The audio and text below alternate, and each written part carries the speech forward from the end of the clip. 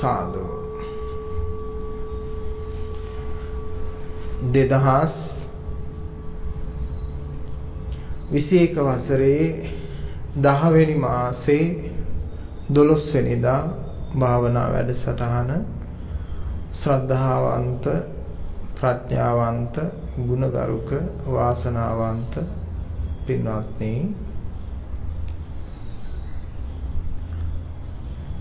සද්ධර්මය පරම දුර්ලභයි ඒ වගේම පරම ගාම්භීරයි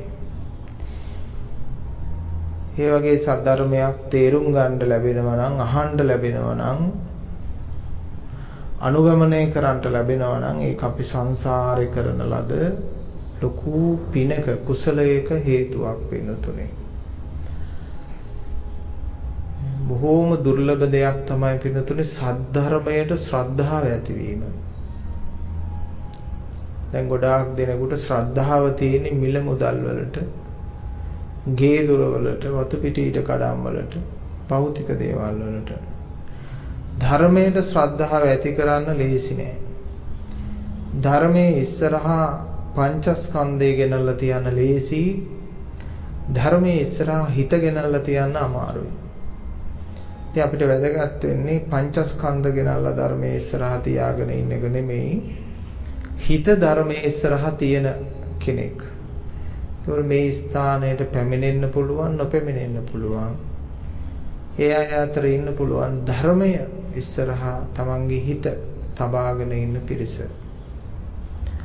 ඒ කියන්නේ පින්නතුනේ මේ සංසාර දුකෙන් තමන්ගේ හිත මුදවා ගන්නට ඕනේ කියන අදහස පහළ වීම. මේක තමන්ම හිතලා පහළ කරගන්න ඕන. තමන්ම හිතලා පහළ කරගන්න ඕන. සද්ධර්මයේ වෙනුවෙන් නිර්වාණය වෙනුවෙන් පූජා කරන ලද සිතක්. එහෙම නැතුව මුදල් හදල් වෙනුවෙන් වතු පිටි ඉඩ කඩම් වෙනුවෙන් නිලතාන්තාන්තර වෙනුවෙන් මමත්වයේ වෙනුවෙන් පූජා කරගෙන ඉන්න ලෝකේ ධර්මයේ වෙනුවෙන් හිත පූජා කරනවා. අපි වචනේනොත් මතක් කළා හැමදාම මාගේ සිත කය වචනය යන තුන්දොර බුද්ධ රත්නයට ධම්ම රත්නයට සංඝ රත්නයට පූජා කරමි පූජා වේවා කියලා හිතුවට නමුත් පූජා කරලා නැහැ. කටින් කිව්වා විතරයි. තමන් ළඟ තියාගත්ත, තමා හැටියට පිළිගත්ත, තමන් ඒක අල්ලගත්ත. ඒ නිසා ඒ හිතෙන් ලෝභ, ද්වේෂ, මෝහ ඇති කරගන්නවා. ඒ තමා අල්ලගත්ත නිසානේ. දැන් මේක තුරුණුවන්ට පූජා කළා නම් ඊළඟට ඒකේ මෙහෙයවීම සිද්ධ වෙන්නේ තුරුණුවන් හරහානේ. තමන්ගේ සන්තකේ තියාගත්ත නිසා තමන් ඍසි පරිදි කැමැති පරිදි ලෝභ, ද්වේෂ, මෝහ කියන එක පහළ කරනවා. ඒ නිසා අර වචනයෙන් මතක් කළා වගේම ධර්මයට, බුද්ධ රත්නයට, සංඝ රත්නයට සිත පූජා කරනවා අපි. සිත පූජා කළාම මොකද වෙන්නේ? අන්න මම ආයනේ නැති වෙලා යනවා. මම ආයනේ කියන්නේ මම සන්තක දේවල්නේ. මම සන්තක බවට පත් වුණාට පස්සේ ඒ හිතෙන් මම කැමති දේවල් කරනවා. මම කැමති දේවල් මොනවද? මම කැමති දේවල් කියලා කියන්නේ මමත්වය කැමති දේවල්. එතකොට මමත්වයේ කැමති දේවල් තමයි ලෝභ, ද්වේෂ, මෝහ. හරි කැමති. දැන් මිනිස්සු මේ ලෝකේ ද්වේෂයේ ආස්වාදයක් නැත්තම් ද්වේෂ කරන්නේ නෑනේ. ඉරිසියාවේ ආස්වාදයක් නැත්නම් ඉරිසියාව ආස්වාදනීයයි.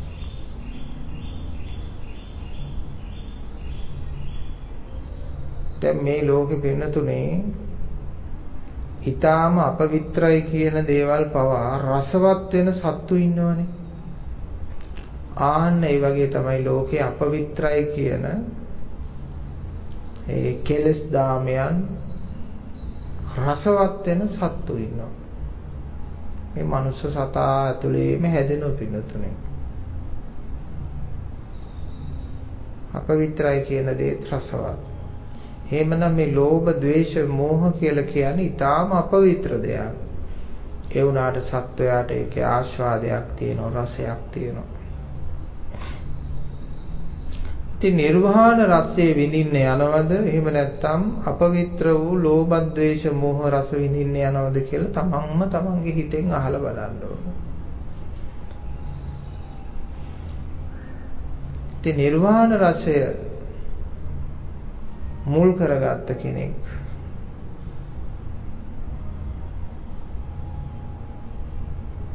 නිර්වාණ රසයේ සොයා යන කෙනෙක් බවට පත් වෙන්න ඕන. අර ලෝභ, ද්වේෂ, මෝහ ඔස්සේ යන සිත ලබන ප්‍රතිඵලයක් නැත. විපතක්ම මිස සැපතක් නැත. ආදි වශයෙන් දකින්න ඕන. ඉතින් මේ ලෝභ, දේශ, මෝහ පස්සේ බොහෝම වේගෙන් දුවගෙන යන සත්වයා බුදුරජාණන් වහන්සේ දකින්නේ මිරිඟුව පස්සේ දුවගෙන යන සත්වයා හැටියට.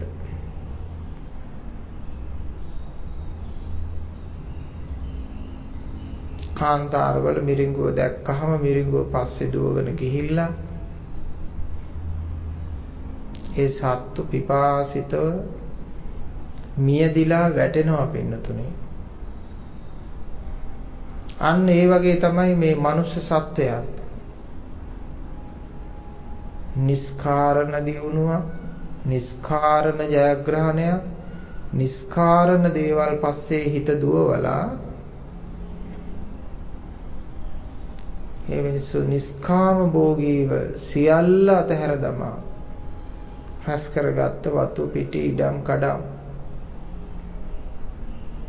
ඒව රැස් කරන්න බොරු කිව්වා, වංචා වැඩ කරා, හොරකම් කළා, පොදු මහ ජනතාවගේ මුදල් මංකොල්ල කෑවා වෙන්න පුළුවන් කෙනෙක්. පරිසරය විනාශ කළා වෙන්න පුළුවන්. සබාධමයට හානි කළා වෙන්න පුළුවන්. ඒ සියලු දෙනාටම අවසානයේ හැඳිවතවත් නැතුව මේ සංසාරයෙන් නික්ම යන්න සිද්ධ වෙනවා. ඉතින් මේ දේ දැක්කහම තරඟෙට මේ සමාජයේ බුරු කියන්නේ නැතුව, තරඟෙට මේ සමාජයේ ගමන් කරන්නේ නැතුව Taman වෙනම මගක් හොයා ගන්න ඕන. ඒ තමයි නිර්වාණ මාර්ගය. නිර්වාණ මාර්ගය කියන්නේ සංකල්පිත ස්වභාවයකට ලඝු කරන්නට හොඳ නැහැ. සංකල්පිත ස්වභාවයකට ලඝු කරන්න හොඳ නැහැ. ගොඩාක් දෙනෙක් මේකයි නිර්වාණ මාර්ගය කියලා හිතාගෙන ඉන්නවා, කවුරුත් යන්නේ යන්න පුළුවන් මාර්ගයක් වෙන්න ඕන නිර්වාණ මාර්ගය.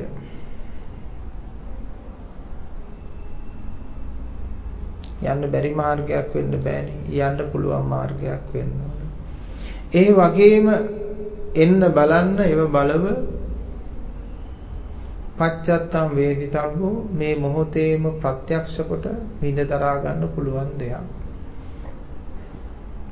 එහෙමයි පින්වත්නි ධර්මයේ ගුණ කියවද්දී අපි හැමදාම කියන්නේ මේක ලබන ආත්මෙට සංසාරෙදී ඊළඟට පාරමී පුරාගෙන ගිහිල්ලා එහෙම නෙමෙයි. මිනිස්සෙක් වුණා නම් ඒ හැම කෙනෙකුටම පාරමී පිරලා තියෙන්නේ.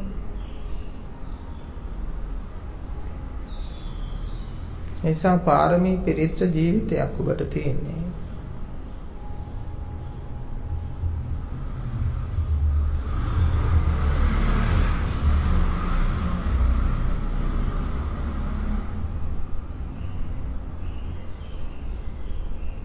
එහෙමනම් නිවන් දකින්නයි තියෙන්නේ. නිවන් දකින්න එක පැත්තකින් කරන්න තියෙන්නේ ලෝකේ අල්ලගත් එක අතාරින්න ඕන. අල්ලගෙන ඉන්නවා නම් ගමනක් යන්න බෑ. නිවන ලබා ගන්න නම් පින්නතුනේ අපි දෑතින් බදාගෙන ඉන්න දේවල් ටික අතහරින්න වෙනවා. අපි දෑතින් දෙයක් බදාගෙන ඉද්දී ස්වාමින් වහන්සේ ඔබේ අතට නිවන පත් කළත් ඔබට අල්ලගන්න විදියක් නැහැ. ඔබ මොකද කියන්නේ? මගේ දෑතෙම බඩු පිරීලා මං කොහොමද ඕක ගන්නෙ? මට ගන්න විදියක් නැහැ. එහෙම නේද කියන්න වෙන්නේ? එහෙමනම් තමන් ඉන්න ඕන හිස් දෑතින්. ඒ කියන්නේ හිස් මනසින් ඉන්න ඕන. මනස හිස් වෙන්න ඕන. හිතටනේ නිර්වාණ ධර්මය පැමිණෙන්නේ. ඒවනම් මේ ලෝකයේ අතහැරපු අබිනික්කමනය කරපු හිතකට තමයි නිවන නිර්වාණය සපත් වෙන්නේ. හිතෙනොත් අපි අබිනික්කමනය කරන්න ඕන. සියල්ල අත්හරින්න ඕන හිතෙන්.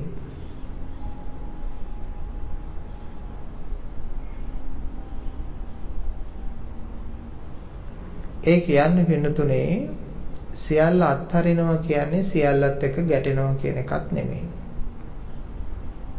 සියල්ල පිළිකුල් කරනවා කියන එකක් නෙමෙයි. සියල්ල අනුමත කරනවා කියන එකක් නෙමෙයි. මධ්‍යස්තව ඒව භාවිතා කරනවා කියන එකක් නෙමෙයි අතහැරීම කියලා කියන්නේ. යමක් අතහැරිය නම් ඒ පිළිබඳව ඔබට වේදනා නැති වෙන්න ඕන. අන්න එහෙමයි ඔබ අතහැරියා කියලා අඳුනගන්නේ. යමක් පිළිබඳව ඔබට වේදනා තිබෙනවා නම් ඒ කියන්නේ ඔබ අතහැරලා නැහැ. මා හැමදාම උදාහරණයක් වශයෙන් ගන්නේ ඔබ සතුව තිබිච්ච වාහනයක් ඔබ වික්කා. එහෙම නැත්නම් ඉඩමක් ඔබ වික්කා. දැන් ඒක අරගෙන ගිහිල්ලා වරුදු කීපයක් වෙනවා. ඒ විකුණපු වාහනේ පිළිබඳව සංඥාවක් පමණයි නොවේද ඔබට තියෙන්නේ. ඔබට වේදනාවක් තියනවාද?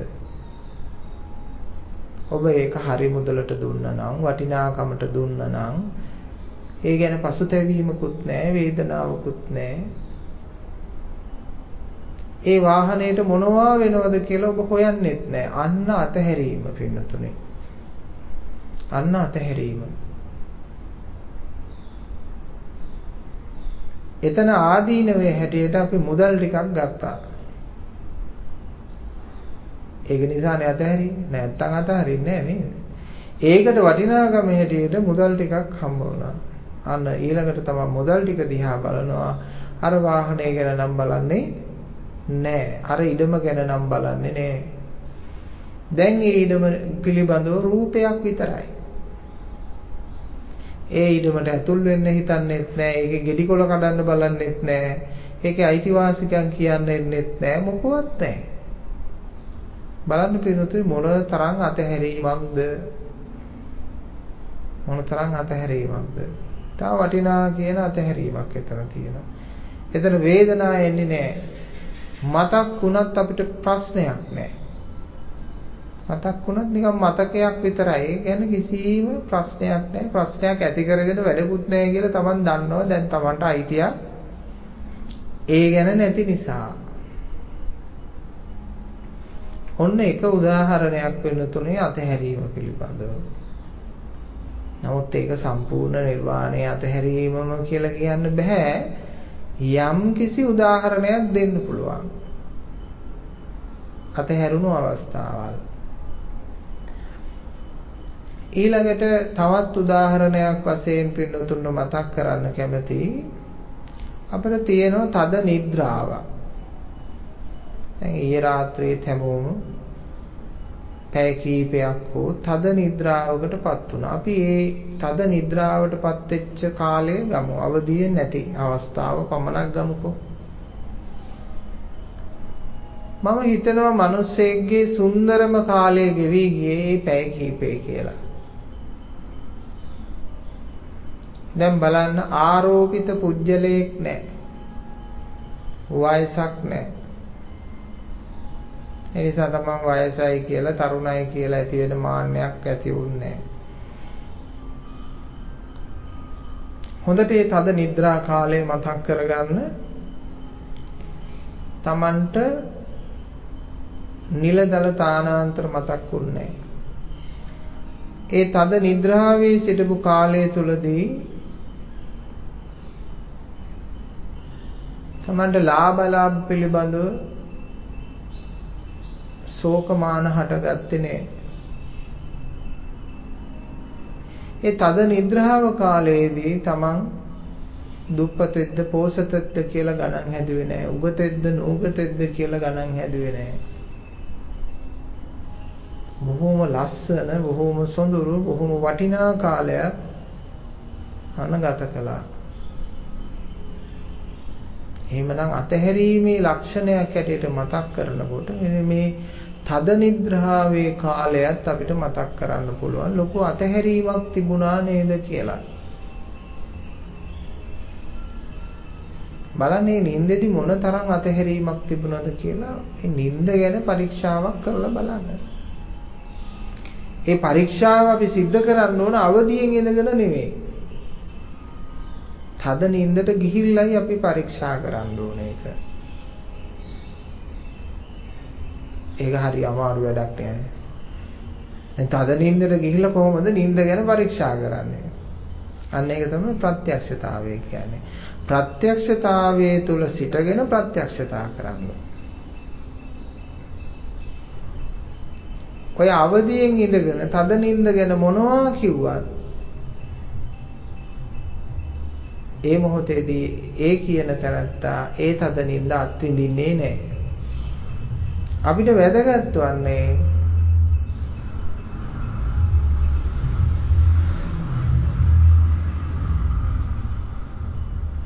තද නින්ද අත්දකිමින් තද නින්ද ගැන පවතින ඒ తত্ত্বය සුවය Taman ලබන්න ඕනේ.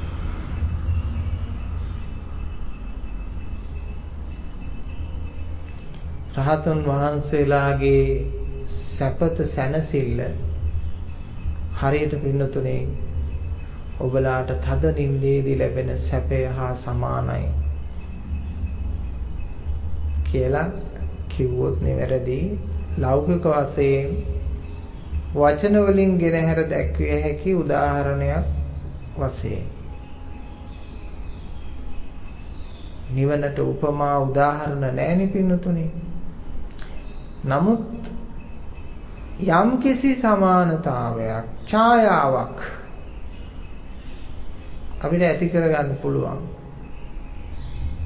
ඒ ධර්ම කාරණා ඔස්සේ.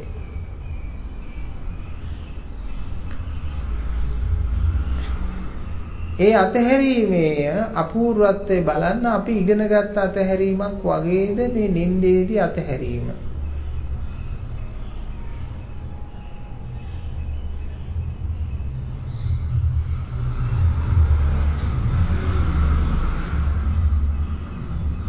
නින්දේදී අතහැරීම අර අපි සාමාන්‍ය ජීවිතයේදී අත්හරින්න කියලා ඉගෙනගත්ත දෙයක් වගේද?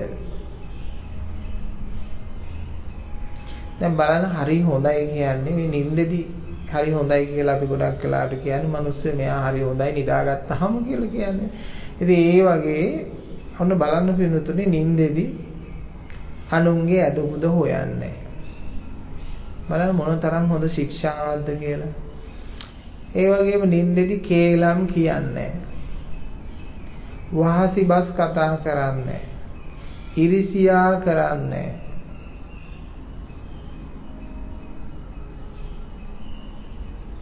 තද නින්දේදී ආගමකුත් නැහැ. තද නින්දේදී ආගමක් නැහැ. තද නින්දේදී සංස්කෘතියක් නැහැ.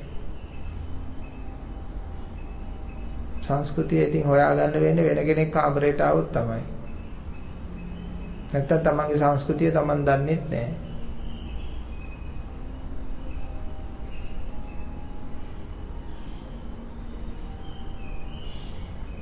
තද නින්දේදී සංස්කෘතියකුත් නැහැ. තද නින්දේදී කිසිවෙක් නැහැ. අවදි වෙච්ච ගමන් මෙන්න හැමින් කෙනා පටලවා ගන්න බලනවා. මේන් කෙනා පටලවා ගන්නවා. උදේට වඩා පින්නතුනි හවස් වෙනකොට කෙනා ලොකු වෙලා. ඒකනේ කියන්නේ උදේට හරි ප්‍රබෝධමත් බවක් හොඳ ස්වභාවයක් මිනිස්යාගේ හිතේ යම් ප්‍රමාණයකට තියෙනවා. හවස් වෙන්න දත් මිටි කම. ඇයි පීඩාව වැඩි, වෙහෙස වැඩි.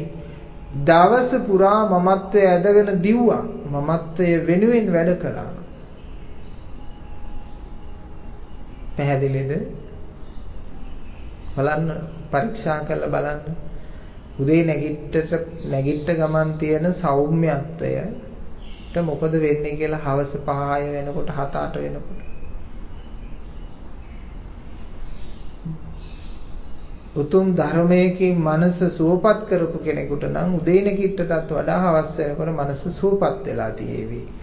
නමුත් මේ මමත්වයේ කරත්තයක් වගේ ඇදගෙන යන සත්වයාට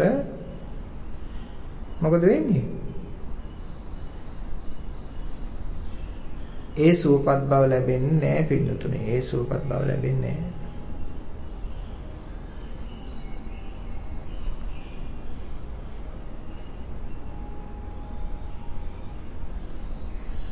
මනස බර වෙනවා, හිර වෙනවා. සමහර අයට තමන්ගේ මමත්වයේ කළු ගල් ගෙඩියක් වගේ පේනවා තමන්ගේ පපුව මැද තියෙන. හදවත ඇතුලේ තියෙන බර ගල් ගෙඩියක් වගේ දැනෙනවා. සමහර අයට ශරීරයම ගල් ගෙඩියක් වගේ බරයි.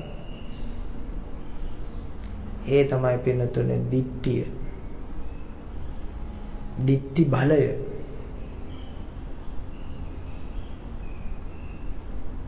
මේ ශරීරය ආශ්‍රිත කරගෙන ශරීරයට ආරූඪ වෙලා ඉන්නේ සක්කාය දිට්ඨිය.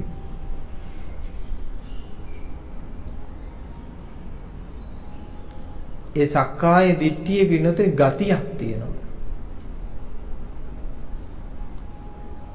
අපි අර කීමට කියන්නේ ගතියට අනුව චුතිය, චුතියට අනුව ප්‍රතිසන්දිය.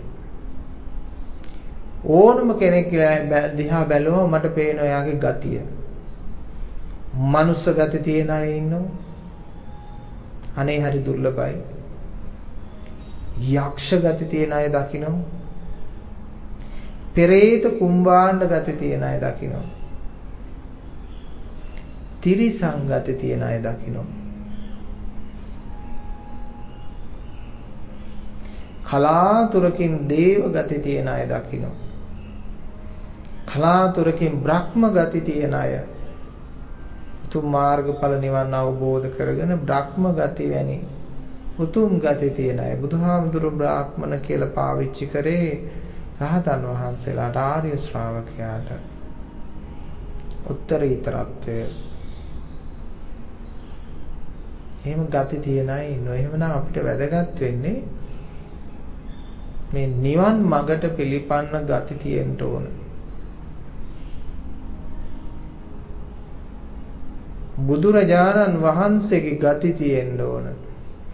සරියුත් මුගලන් මහරහතන් වහන්සේලාගේ ගති තියෙන්න ඕන. ආනන්ද නන්ද රාහුල ආදී උතුමන් ළඟ තිබුණු මහා කරුණා ගුණ ගති තියෙන්න ඕන. බුද්ධං සරණං ගච්ඡාමි බුදුහාමුදුරු සරණ ගියපු බුදු ගතිය තියෙන්න ඕන. බුදු ගුණය තියෙන්න ඕන. ධම්මං සරණං ගච්ඡාමි ධර්මයෙන් කියවන ආකාරයට සකසන ලද සිතක් තියෙන්න ඕන. සංඝං සරණං ගච්ඡාමි ආර්ය මහා සංඝ රත්නය සිත සකසූ පිළිවෙලට හිත හදා ගන්න ඕන.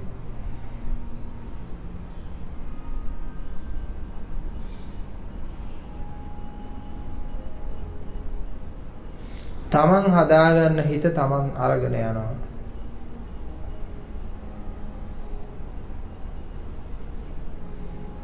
තමන් හිත මොනවා හරි හේතුවක් දක්වලා පන්සලේ හාමුදුරුවෝ එහෙමයි, පල්ලියේ ෆාදර් මෙහෙමයි, අපි මෙහෙම වුණාම මොකෝ?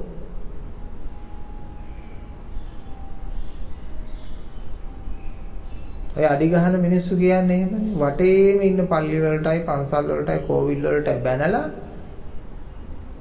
අපි බිව්වම මොකෝ, අපි කෑවම මොකෝ කියලා අරක සාක්ෂියක් කරගෙන තමනුත් එහෙම කරනවා.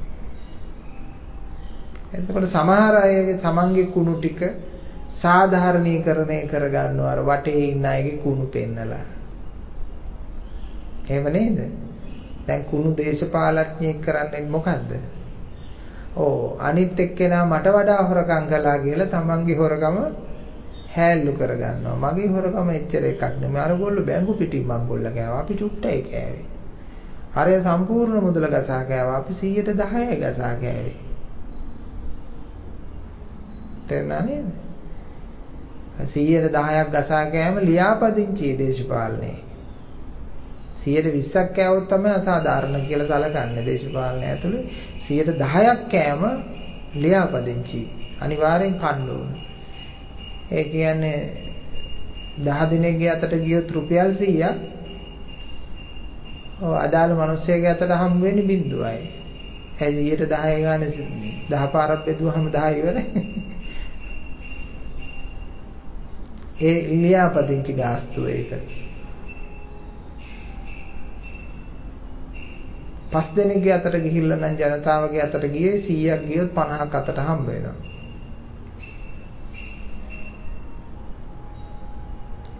එහෙමනම් පින්නතුනේ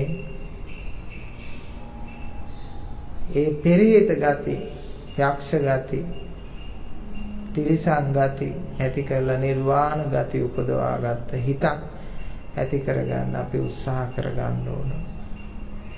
මම හැදෙන්න නෙමෙයි බලන්න ඕන. මමත්වය දුරු කිරීමේ හිත හදන්න බලන්න ඕන. මම හදන්න ගියොත් පින්නතුනේ එයා හැදෙන්නේ ලෝභ ද්වේෂ මෝහ මතින්. මොකද මමත්වයට ඇවිදින්න තේරෙන්නේ නැහැ ලෝභ ද්වේෂ මෝහ කියන කාරණා අයින් කළා. තේරුණාද? මමත්වයට ඇවිදින්න තේරෙන්නේ නැහැ පින්නතුනේ ලෝභ ද්වේෂ මෝහ කියන කාරණා අයින් කරලා ඇවිදින්න තේරෙන්නේ නැහැ මමත්වයට. මමත්වයට ඇවිදින්න පසුබිම තියෙන්න ඕනමයි ලෝභ ද්වේෂ මෝහ. ලෝකේ අල්ලගන්න නැතුව ඇවිදින්න බෑනේ. දැන් අපේ කකුල් දෙක උදාහරණයට ගමු පින්නත්. මේ කකුල් දෙකට පුළුවන් පොලොවක් නැතුව ඇවිදින්න. පොලොවක් නැතුව ඇවිදින්න බෑ. අඩිය ගහන්න පොලොවක් ඝන පොලොවක් තියෙන්න ඕන. ඒ වගේ පින්නතුනි මමත්වයට ලෝභ ද්වේෂ ලෝභ ද්වේෂ කියන එකට මෝහය ඉතින් එකතු කරන්න ඕනේ. මෝහය නිසා තමයි ලෝභ ද්වේෂ මෝහ දෙකේ පැටලෙන්නේ. එහෙනම් මේ ලෝභ ද්වේෂ කියන මේ දෙකේ අඩිය ගහලා තමයි මමත්වය ඇවිදින්නේ. හොද්දට බලන්න ලෝභයට වැටුනොත්, ද්වේෂයට වැටුනොත්, මෝහයට වැටුනොත් ඒ කියන්නේ පින්නතුනි මමත්වයේ අඩිය ගහලා ඇවිදින්නේ. මමත්වයට අඩිය ගහන්න එපා.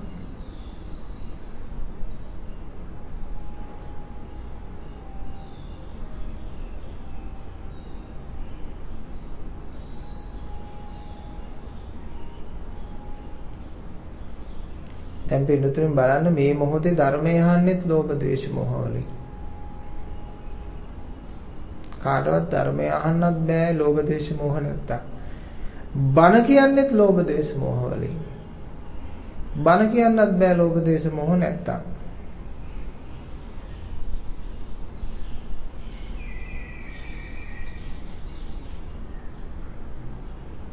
සැබෑ මුනිවරයා බණ කියන්නෙත් නෑ බණ අහන්නෙත් නෑ. ඒ කියන්නේ කෙලවරටම ගියපු යථාර්ථවාදී මුනිවරයා බණ කියන්නෙත් නෑ බණ අහන්නෙත් නෑ. අන්න එතෙන්ට එන්න ඕන මේ ධර්මයේ දේශනා කරන්නේ අන්න එතෙන්ට එන්න පින්වත්නි. බණ කියන්නෙත් නැති බණ අහන්නෙත් නැති. මම බණ කියන කෙනෙක් නෙමෙයි. මම බණ දන්නෙත් නැහැ මම බණ කියන්නෙත් නැහැ. බණ කියන අය වෙනම ඉන්න ඕන තරම්. මම බණ කියන්නේ.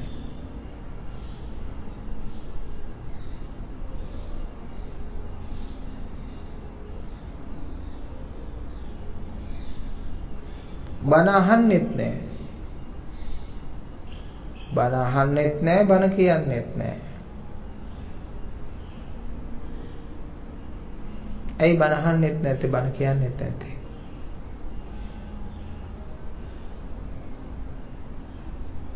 බණ කියන්න කටක් ඕන බණ අහන්න කනක් ඕන.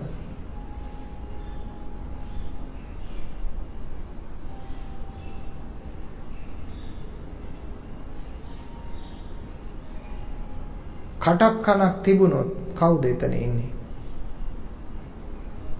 අන්න පුජ්‍යලයක් ඉන්නවා. කටක් කනක් තියනවා නම් එතන පුජ්‍යලයක් ඉන්නවා. කටක් කනක් නැත්තම් එතන පුජ්‍යලයක් නැහැ.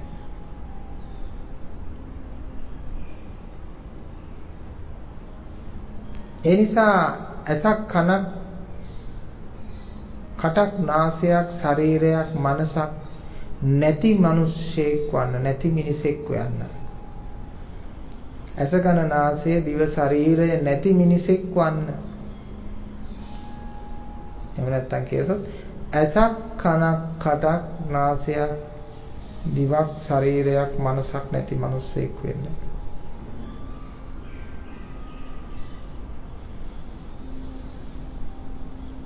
උත්සාහ කරලා බලන්න. මේ බුදු වදනේ ගැඹුරුම හරියක් මතක් කළේ ඒක නිසා තේරෙන්නේ නැති වෙන්න පුළුවන්. හැමින් තේරුම් ගන්න මහන්සි වෙන සාමාන්‍යයෙන් එක දිගට 3 මාසයක් කල්පනා කරොත් ඕකේ ගැඹුර ඔබට තේරෙයි. ලොකු දිග ගමනක කතන්දරයක් තමයි ඔය මතක් කරේ. මම මවලා කියන කතා නෙමෙයි බුදුහාමුදුරුවෝ හරහා මම ඉගෙනගත්ත දේ. ඉතින් බුදුහාමුදුරුවෝ දේශනා කරපු දේ මම ප්‍රත්‍යක්ෂ කරගත්ත නිසා මට අනුකූල ආකාරයකින් උදාහරණයකින් උපමාවකින් මම පින්නතුන්ට මේක කියලා දෙනවා. පැහැදිලි කරනවා. ඒ පින්නතුන් ඥානවන්ත නම් තමන්ගේ ජීවිතයට තමන් ආලෝකයක් වෙන්න කැමති නම් ඒවා අවබෝධ කරගන්න. ඔබට එකපාරක් බලපු ගමන් පේන දෙයක් නම් නෙමෙයි. මොකද හේතුව ගැඹුරු දෙයක්. එහෙම එකපාරක් බලපු ගමන් ඔබට තේරුම් ගන්න බෑ. දහස් වතාවක් එක දිහා බලන්න ඕන. සංකීර්ණම ගාන මේ ලෝකේ හදන්න තමන් පෑනක් අතට ගත්ත කියලා හිතන්න. මේ ධර්මයේ ගණන හදන්න එනවා කියලා කියන්නේ පින්නතුනේ මේ ලෝකේ තියෙන බරපතලම සංකීර්ණම ගාන.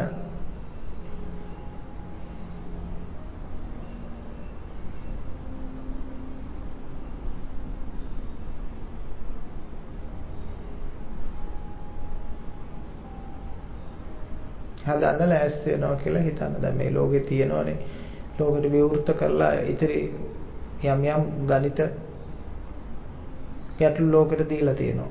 ඕන කෙනෙකුට හදලා ඒකට තෑගි දෙන්නත් පුළුවන්, මුදල් දෙන්නත් පුළුවන්.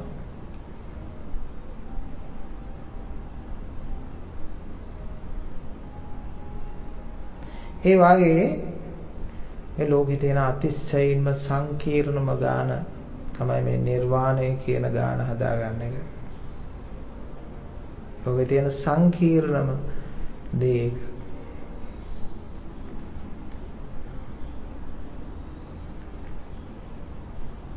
ඉතිරි නැතිව බෙදෙන එක. ඉතිරි නැතිව අතහරින එක ලේසි නෑ. බෞද්ධය අතහරින්නේ ඉතුරු ඇතුව.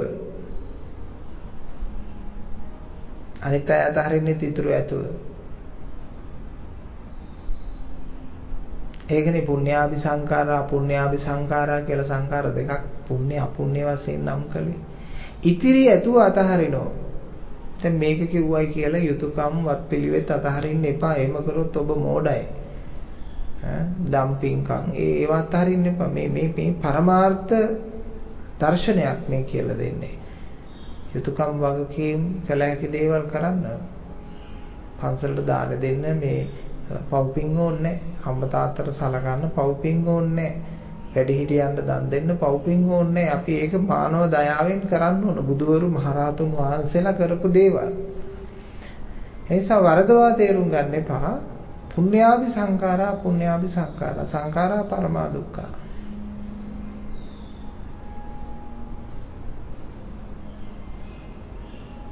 සංඥාවක් උපදව ගන්නව නම් පින්නතුනේ තමන් අර තද නින්දේ ස්වභාවයට සමානව අතහැරීමක් ඇති කරලා නැහනේ. නිර්වාණය පිළිබඳව ඔබට දල අදහසක් නැත්නම් ඔබට පුළුවන් මේ තද නින්දෙදි තිබෙන්නා වූ මනස මම ඇති කරගන්න ඕන කියලා මහන්සි වෙන්න. ඒක හොඳ නැද්ද පින්නතුනේ? ඉස්සෙල්ලා තද නින්ද කියන්නේ කුමක්ද කියලා හොඳට පරීක්ෂා කරලා කල්පනා කරලා සිහි උපදවාගෙන බලන්න. එහි තියෙන අපූර්වත්වය. අන්න ඒ ස්වභාවයට අනුකූල අනුගතව එවැනි හිතක් මට අවදිවත් තිබෙන්න ඕන කියලා කල්පනා කරා.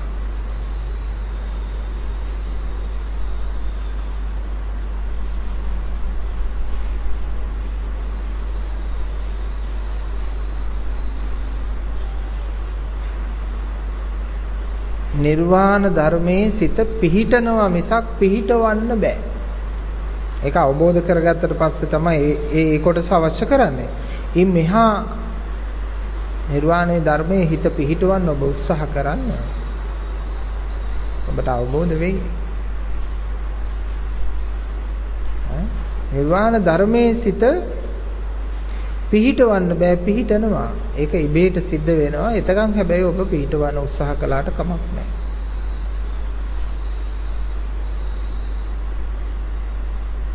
නැත්නම් අගදි කරන්න ඕන දේවල් මුලදි කළොත් එහෙම එයාට හානියක් සිද්ධ වෙනවා. කන්දෙන් පල්ලෙහාට බහින කෙනා කරන දේ කන්ද නගින කෙනා කරන්න හොඳ නැහැ. පැහැදිලිද? කන්දෙන් පල්ලෙහාට බහින කෙනා තමන්ගේ එන්ජිම සැහැල්ලු කරනවා, ඇක්සලරේටර් එක අතෑරලා බ්‍රේක් එකට එනවා. හැබැයි ওই පණිවිඩේ කන්ද නගින කෙනාට ඇහිලා එයත් කල්පනා කරන්නේ නැතුව තමන් ඉන්නේ කොතනද කියලා තමනුත් ප්‍රේස් කරන එක අතෑරලා බ්‍රේක් එකට ආවොත් මොකද වෙන්නේ? එතකොට එයා කන්ද නගින්නේ නැති වෙනවා, ගමන නතර වෙනවා. අන්න ඒ වගේ පිටුතුනි ධර්මයේ වටහා ගත්තොත් තමන් හරියට ඉන්න තැන තේරුම් ගන්න නැතුව වරදවා ගන්නවා කියන්නේ අන්න ඒක. වරදවා ගන්නවා කියන්නේ අන්න ඒක. ගොඩාක් දෙනෙක් ධර්මයේ වරදවා අරගෙන තියෙනවා. ස්වාමීන් වහන්සේලා ගිහියෝ මේ හැම දිනාම මේ නිර්වාණ ධර්මය මාර්ගය වරදවාගෙන ඉන්නෝ. ඒ අයට අවබෝධය නැති අය සියලු දෙනාම වරදවා ගත්ත අය. මොනවා හරි වරදවා ගැනීමක්. ඒ ඇත්තෝ නිග්‍රහ කරන්න හොඳ නැහැ, නිඳා කරන්න හොඳ නැහැ. නිග්‍රහ කළත් කරන්න වෙන්නේ කරුණාවෙන්. සියලු සත්වයෝම මේ භව දුකෙන් කවදක හරි නිදහස් වෙන්න ඕන පින්වත්නි. භවයක් කියලා එකක් කොහොමත් නැහැ පින්නතුනේ, හදාගත් එකක් තියෙන්නේ. දැන් ගයක් කියලා එකක් නැහැනේ. දැන් මේ ඉස්සරහා ඉඩමේ හිස් ඉඩමක් නේ. දැන් ඔකේ ගයක් නැහැ. දැන් ඔය හිස් ඉඩමේ අපි ගයක් හදනවා. හැදුවාම ඒක ගයක් වෙනවා. තම් පන්සලක් වෙනවා. මාලිගාවක් මොකක් හරි එකක් වෙන්නේ එහෙමයි. නැති දෙයක් හැදුවේ. දැන් රටවල් හැදිලා තිබ්බද? නෑ, රටවල් හදාගත්තා. පුජ්‍යලයක් හැදිලා හිටියද? අනේ නෑ, අම්මා තාත්තාගේ සහයෝගයෙන් ගන්ධබ්භයාගේ පැමිණීමෙන් ඕම කුඩා කලලයක් පුජ්‍යල ශරීරයක් හැටියට හැදුනා. ඊට පස්සේ ඉපදුනා. ඉපදුනාට පස්සේ දැන් ඉතින් මේ කණුවක් වගේ තියෙනවා. මේ කණුවේ ළඟපාතම ඉන්න කට්ටිය අම්මා තාත්තට තියෙන ආගම අල්ලලා බැඳලා දානවා මේ පොඩි එකාව. සමහර අයගේ ආගම් වලින් ශරීරාංග පවා වෙනස් කරනවා. සමහර ආගම් වලින් කන් විදිනවා. සමහර ආගම් වලින් ඩොට් තියනවා. සමහර ආගම් වලින් අලු තියනවා. සමහර ආගම් වල කොණ්ඩේ බානවා. සමහර ආගම් වල කොණ්ඩේ පොඩ්ඩක් ඉතුරු කරනවා. සමහර ආගම් වල කොණ්ඩේ වවනවා. සමහර ආගම් වල තොප්පි දානවා.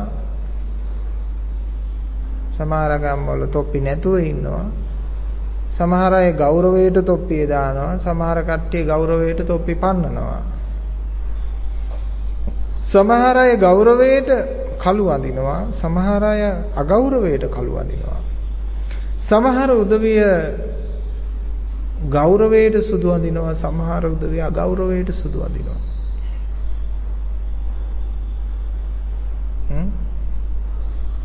අගෞරවයට සුදු අඳිනවා. ඉතින් මේ නොයෙකුත් හදාගත්ත දේවල් වල අල්ලලා බැඳලා දාලායි තියෙන්නේ. දැන් මම නම් හිස බාන්නේ ආගමෙන් කියපු නිසාම නෙමෙයි. අපි පැවිද්ද හැටියට කරන්න උමනා වුණත් මම නම් හිස බාන්නේ හිසට සැහැල්ලුවක් ඇති වෙන නිසා. දැන් ඔය හිස බාන අයට ඔය මොකක්වත් ඔය හිසේ කෙස්වල හරේ මෙහි ඇති වෙන රෝග මුකුත් නැහැනේ. අර ඉස්සොරි මේ ඉස්සොරි අර උකුණු මේ උකුණු ඉන්නවා කියලා නැහැ. මොකක්වත් නැහැ. ඔට්ටුවක් තියලා හොයන්න පුළුවන් එක උකුණෙක් නැහැනේ හාමුදුරන්ගේ ඔළුවේ. එක උකුණෙක්වත් නැහැ. ඉතින් අර ඒ වගේ අන්නම් පහසු නිසා වෙනතුනේ අපි එහෙම ගෝත්‍රිකවාදීයකට නෙමෙයි. ඉතින් අපි සංස්කෘතියෙන් භෞතිකවාදීව කුමන හරි ගෝත්‍රික අංගයක් ගන්න පුළුවන්. නමුත් ඔබේ හිතට ගෝත්‍රයක් දෙන්න එපා. අඩුම තරමේ මම ස්ත්‍රී පුරුෂ කියලාවත් ගෝත්‍රයක් දෙන්න එපා. එතනින් තමයි බෙදෙන්නේ ඉස්සෙල්ලම. අපි ස්ත්‍රී අපි පුරුෂයෝ කියලා. ඕක බෙදාගත්තොත් ඕකත් ප්‍රශ්නයක්. රහත් මෙහෙණින්ලගේ වචනවල අපිට දකින්න තියෙන ඒගොල්ලන්ට ස්ත්‍රී පුරුෂ ගෝත්‍රවාදීත්වයේ තිබිලා නැහැ. ඉත්ති භාවෝ කිං කෛරා ස්ත්‍රී භාවයේ කුමක් කරන්නද කියලා තමයි අහලා තියෙන්නේ. එහෙම හිතන්න යන්නත් එපා. පුරුෂ විරෝධී වෙන්නත් එපා. පුරුෂ සමාන වෙන්න යන්නත් එපා. පිරිමි වගේ වෙන්න යන්නත් එපා. ගෑනු වගේ වෙන්න යන්නත් එපා. ගැහණු පිරිමි වෙන්නත් එපා. පැහැදිලිද? ගැහණු පිරිමි වෙන්න යන්න එපා. කිසිවෙක් නොවෙන්න. කිසිවෙක් නොවෙන්න. මට මතක් වෙනවා අචංචා හාමුදුරන්ගේ ලස්සන කියවන. මේ ලෝකේ හැම කෙනෙක්ම ඇවිල්ලා කියනවලු මම මේ වගේ කෙනෙක් වෙමි කියලා. මට තාමත් ඇහුන්නේ නැහැලු මම උත්සාහ කරන්නේ කිසිවෙක් නොවෙමි කියලා.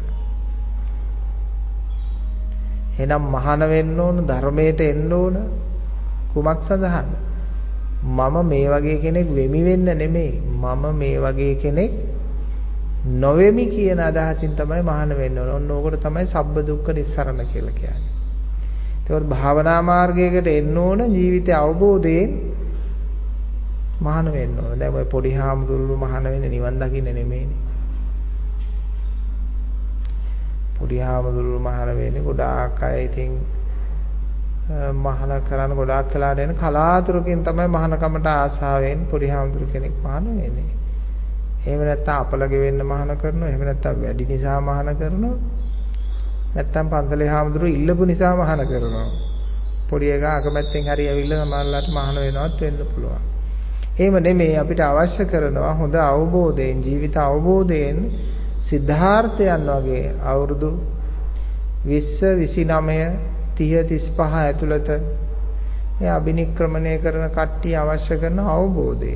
කලිසම සූට් එක පිළිබඳව හොඳ අවබෝධයෙන්. මේ භෞතිකවාදී මිනිස්සුන්ගේ තියෙන මිල මුදල් මාන්න උද්දච්ච අවිද්‍යාවන් පිළිබඳව හොඳ අවබෝධයෙන් මේ සමාජයේ කෙරෙහි කලකිරිලා මේ සමාජයේ මහා අසූචි ගොඩක් කියලා තේරිලා ශාසනයට එන්න ඕන.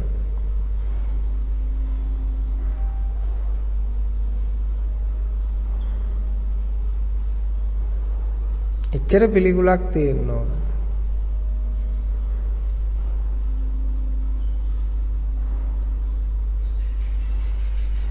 මිල මුදල් කියලා කියන්නේ ඒක මහා ජරා ගොඩක් අසූචි ගොඩක් කියලා හිතෙන්න ඕන. වස්තු සම්පත් ආදී කියන්නේ මහා අසූචි ගොඩක් කියලා හිතෙන්න ඕන, තේරෙන්න ඕන. එතකොට පින්නතුනේ අලියුමලා කෙලපිඩක්සේ අතහරිනවා කියන්නේ ඔන්න ඔය වගේ අවස්ථාවකදීනේ. බලන්න ඔබේ ජීවිතයේ අලියුමලා කෙලපිඩක් වගේ අතහැරලා තියෙන කොච්චර දේවල්ද කියලා බලන්න. අලියුමලා කෙලපිඩ කියන එකෙන් අදහස් කරන්නේ ඒක හරිය පිළිකුලෙන් අර කටේ උදේ වෙනකම්ම තැම්බිච්ච කුණු කෙල. හරිම අප්‍රසන්නයි. ඕනනම් කෙල ගහලා දවසක් බලන්න. හොඳට පරීක්ෂා කරලා බලන්න. දැන් වෛද්‍යවරු ඉන්නෝනේ කියලා පරීක්ෂා කරනවනේ සමහර අය. ඒ වගේ සෙම පරීක්ෂා කරනකොට දැන් මේ දවස්වල ඔය කොරෝනා වලට PCR කියලා කරන්නේත් ඒකනේ. ඉතින් ඒ නිසා ඔය පරීක්ෂා කරලා බලන්න. ඇල්ලුවාම ඒක හරි පිළිකුල් නිසා හරි අප්‍රසන්න බවකින් අයින් කරලා දානවා. ආයි ඒක ගැන හිතන්නෙත් නැහැ, හැරිලා බලන්නෙත් නැහැ. ඉක්මනින් ඒක නොපෙනෙන්න සලස්සනවා. අන්න එවැනි අතහැරීමක් බුදු කෙනෙක් මතක් කරනවා. මේ කතා කරන්නේ මනසින් අතහැරීම. නැත්තම් අපේ ජාතියම හිඟන්න වෙනවා. මේ අතහැරීම සිද්ධ කළා රජකම් කරන්න පුළුවන්. බිම්බිසාර මහරජතුමා වැනි රජුරෝ පවා පින්නතුනේ ඒ අතහැරීම සිද්ධ කරලා රජකම් කළා. බොහෝ රජවරු රජකම් කළා, සිටුකම් කළා. පැහැදිලිද බෙනතුනේ? නැත්තම් මේ හිඟන්න වෙනවා. හැබැයි ඉතින් මේ වචනේ කිව්වයි කියලා තමන්ගේ හිතට බොරු කරගන්න ලෑස්ති වෙන්න එපා. අපිට බොරු කරන්න පුළුවන්. සමාජයට බොරු කරන්න පුළුවන්. තමන්ගේ හිතට බොරුකාරයෙක් වෙන්න නැතුව ජීවත් වෙන්න ඒ ඇති.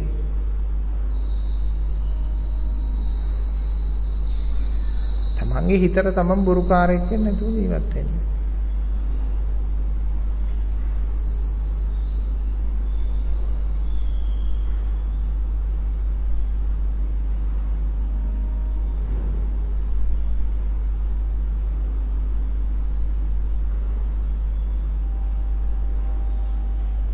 එහෙමනම් බුදුදහමේ කියවෙන අපූර්වත්වයේ අතහැරීම, විශිෂ්ට අතහැරීම හරිම වටිනවා.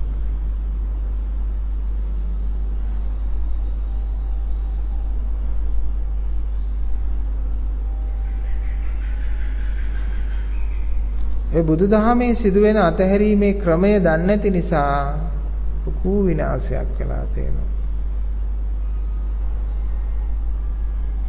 ඉතින් ප්‍රඥාහීන සමාජයකට බුදුදහමේ තියෙන ගැඹුරු අරුත් වටහා ගන්න බෑ.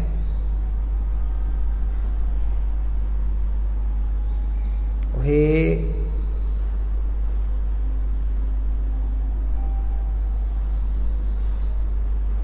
සම්මත වාදවල කටයුතු කරනවා.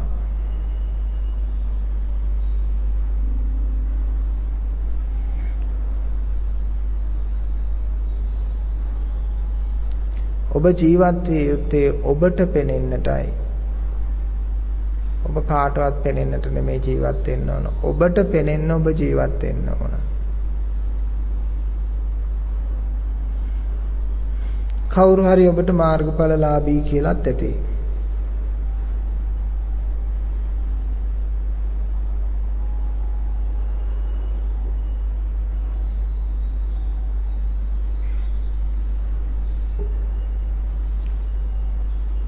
ඔබට මාර්ගඵල නැහැයි කියලා කියලාත් ඇති.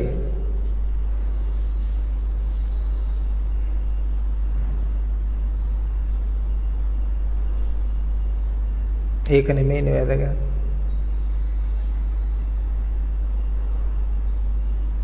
තමන්ගේ හිත රහත්ද, යකෙක්ද, තිරිසනෙක්ද, පෙරේතයෙක්ද, කුම්භණ්ඩයෙක්ද, තමන්ගේ හිත අපායේද දිවි ලෝකෙද කියන එකනේ වැදගත්. අනුන් ඔබට මාර්ගඵල දුන්නත් එකයි නැතත් එකයි.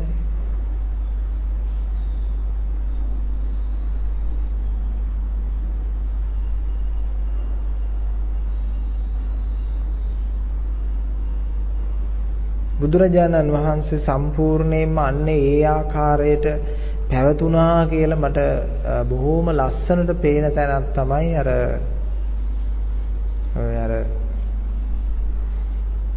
චින්චිමානිකාවගේ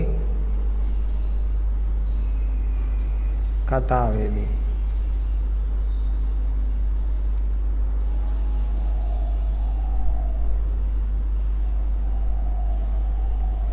නැගණිය ඔබ දනි මා දනි. කොහොම ලස්සන වචනයක්. එච්චරයි. අර මහා සභාවට වත් ලෝකෙටවත් නිවැරදි කරන්න උත්සාහ කරන්නේ නැතුව කොහොම ලස්සනට ඔබ දනි මා දනි.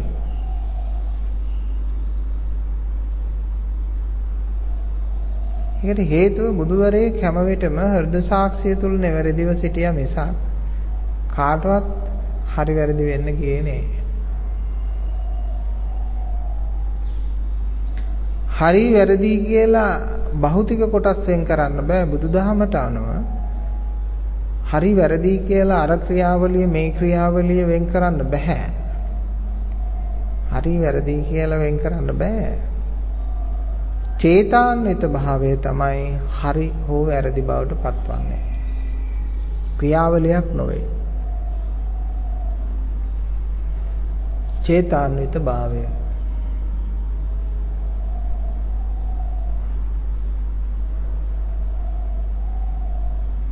චේතනාව වරදේ පිහිටවා යමක් කරයිද එය ඕනම දෙයක් පාපයක් වෙනවා. චේතනාව වරදේ පිහිටවා අටපිරිකරක් පූජා කළත් පව් සිද්ධ වෙනවා. තේරුණාද?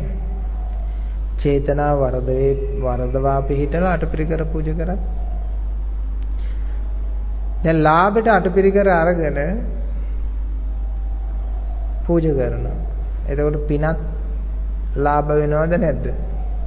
පිනත් ලාභ වෙනවා. සිවුරු කෑලි කියලා මොකක් හරි සිවුරක් චාලිත්‍රයට පූජා කරනවා. එතකොට පිනත් ඒ වගේම ලාභ වෙනවා. අඩුවට පින්කම් කරනවා. පිනත් අඩු වෙනවා.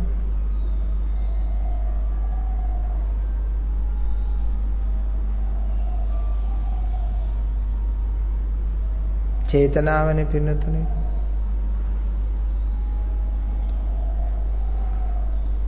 අනුන්ගේ ගහකින් හොරෙන් මල් කඩාගෙන ගෙනල්ලා පූජා කරනවා. Tamanට මොකුත් නැහැ. ඉබේම අර ගහ හිටවපු මිනිස්සෙට ඒ පින යනවා.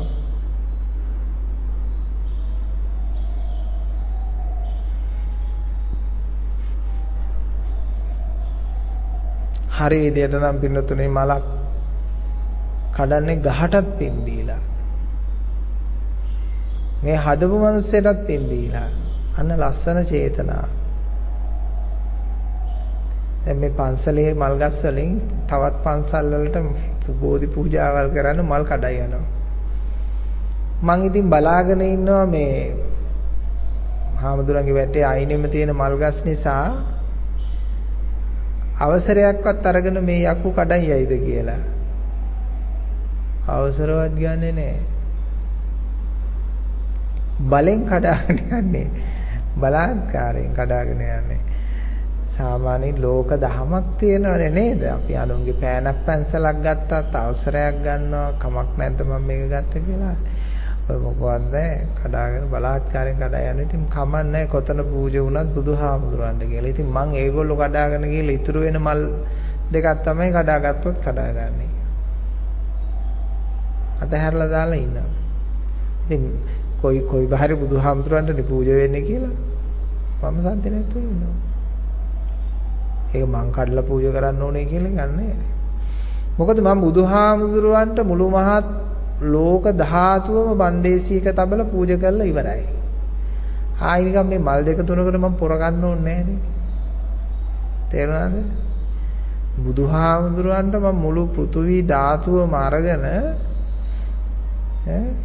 මේ චක්‍රවාටයේම අරගෙන බුදුහාමුදුරන්ට බන්දේසියක තියලා පූජා කරලා ඉවරයි.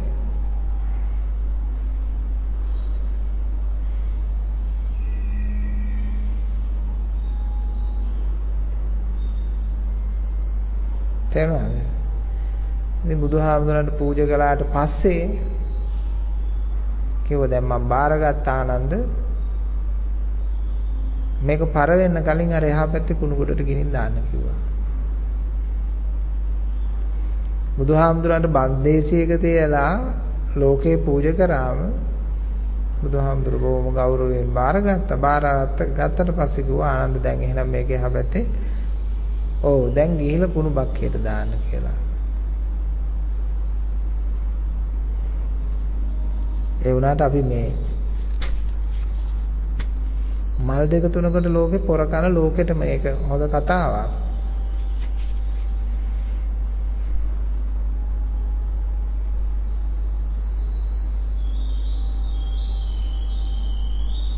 සබ්බේ සංඛාරා අනිච්චා පරමාය පූජාය පටිපත්ති පූජාය හරියට බුදුහාමුදුරන්ගේ ප්‍රතිපත්තිය හොයාගන්න ඕන. ඕක නුවණින් ඉස්සෙල්ලා දකින්න ඕන. ඕක තමයි ගොඩාක් දෙනකොට වැරදිලා තියෙන්නේ.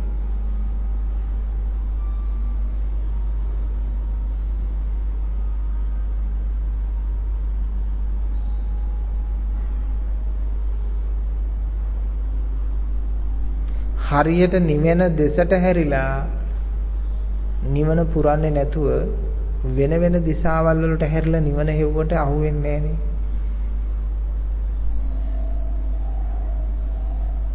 ඉර තියෙන පැත්තට හැරිලා ඇස් අරින්න ඕන. එතකොටයි නිවන පේන්නේ. ඉර පේන්නේ. ඒ වගේ තමයි. නිවන තියෙන දිශාවට හැරිලායි ඇස් අරින්න ඕන. නිවන තියෙන දිශාවට හැරී ඇස් අරින්න. එච්චරයි.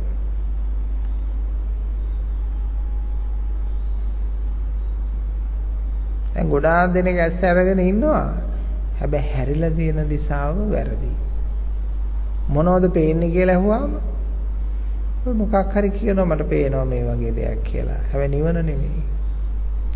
නිවන තිබෙන දිශාවට හැරී ඇස් අරින්න.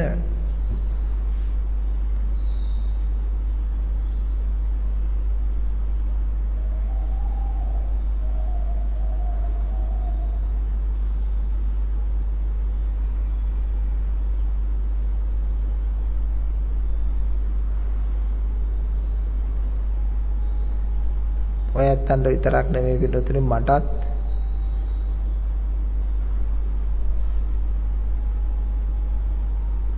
අවුරුදු 10 12 ඉඳලම මේ පැවිදි කමත් එක්ක මේ නිර්වාණ ධර්මයේ බණ පොතත් එක්කම අපි ජීවත් වුණේ. ඒතකොට නිවන තියෙන දිශාවට හැරෙන්න බැරි වෙච්ච අයත් අපි දැක්කා. උත්සාහ කරපු අයත් අපි දැක්කා. ස්වභාවය අපි දැක්කා. ඒ වගේම දැනුම් තේරුම් ඇතු කාලයේදී අවුරුදු 15 16 වගේ මට්ටමට එද්දී බොහොම පොතපතෙන් හොයමින් නිවන තියෙන දිශාවට හැරෙන්න මං උත්සාහ කළා. ඉතින් හැරිලා හැම පැත්තටම හැරුණාට පස්සේ තමයි එක අවස්ථාවක තමයි හරියට නිවන තියෙන දිශාවට හැරී ඇස් ඇරියේ. ඒ කල්යාණ මිත්‍රත්වයේ නිසා තමනුත් වරදිනවට බය වෙන්න එපා. වැරදි හරි නිර්වාණය ගවේෂණය කරන්න. එක මොහොතකදී මේ ලෝක විහිත විද්වංශනය කරලා ඔබට දකින්න ලැබේවි.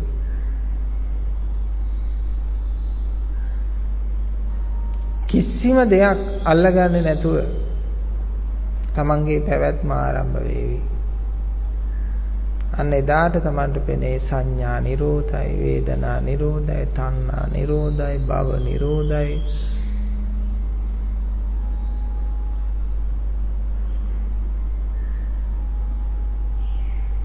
අවිජ්ජායත්වයේ සසේස විරාග නිරෝධෝ අවිද්‍යාවේ ශේෂයක්වත් දැන්නේ නැහැ. පටිච්ච සමුප්පාදේ නිරෝධයේ දිග්ගටම ආරම්භ වෙවි යනවා. හොඳට පේනවා. හැම දෙයක්ම නිරෝධයි. හාත්පස නිරෝධයි.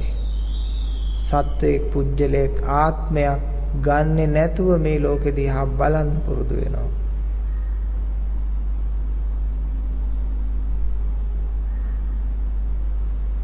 ඒ ධර්මයේ භාවිතා බහුලීගත කොට වඩනවා.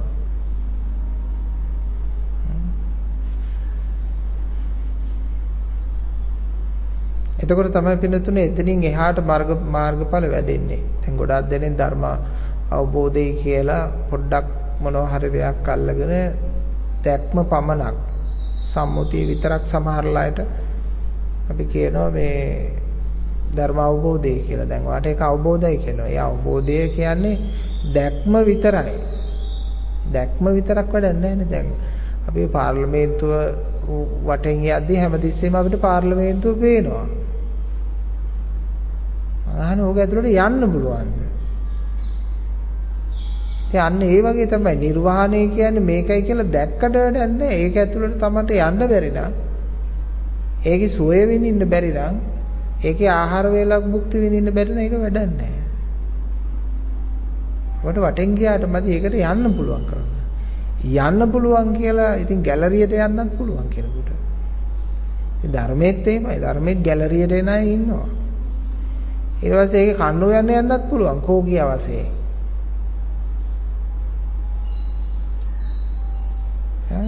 ඊට පස්සේ ඒක අතුපතු ගාන කෙනෙක් හැටියට යන්නත් පුළුවන්. ආරක්ෂකයෙක් හැටියට යන්නත් පුළුවන්. മന്ത്രി කෙනෙක් හැටියට යන්නත් පුළුවන්. ඇමති කෙනෙක් හැටියට යන්නත් පුළුවන්. කතානායක හැටියට යන්නත් පුළුවන්. අගමැති ජනාධිපති හැටියට යන්නත් පුළුවන්.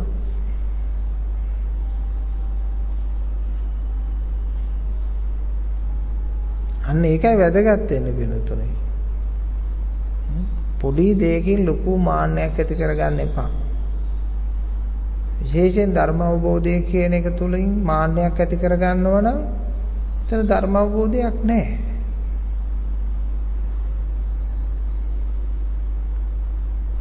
මම අවබෝධ කරගෙන ඉන්නේ කියලා මාන්නයක් ඇති වෙනවා නම් එතන ඇත්තටම අවබෝධයක් නැහැ වෙනතුනේ. යම් කිසි කෙනෙක් සත්‍ය වශයෙන්ම ධර්ම අවබෝධය කරගත්තොත් එයාට මම ධර්ම අවබෝධය කරගත්තා කියන මාන්නය හටගන්නේ නැහැ පින්වත්නි. ඉතින් මමෙක් නැති එකමනේ ධර්ම අවබෝධය කියන්නේ. මම ධර්ම අවබෝධය කරගත්තා කියන උද්දච්චකමක් හටගන්නේ නැහැ.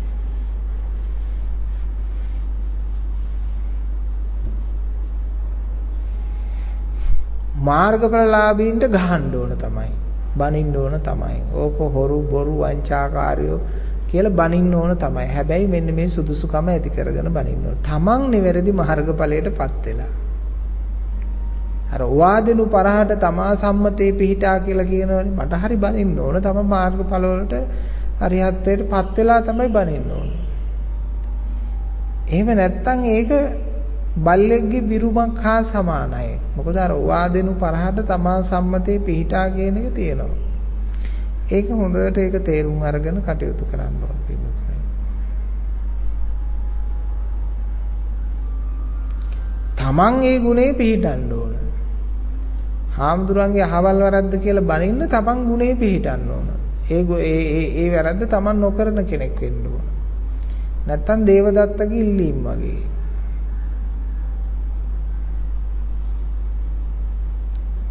තමන් කායික වාචික මානසික සංවරයේ පිහිටන්න ඕන. අරයා ඉරිසියාවන්ත කාර්යය කියලා බනින්න ඕන. තමන් ඉරිසියා නොකරන කෙනෙක් වෙන්න ඕන. අරයා ලෝභයක් කියලා බනින්න ඕන. තමන් ලෝභ නොවන කෙනෙක් වෙන්න ඕන.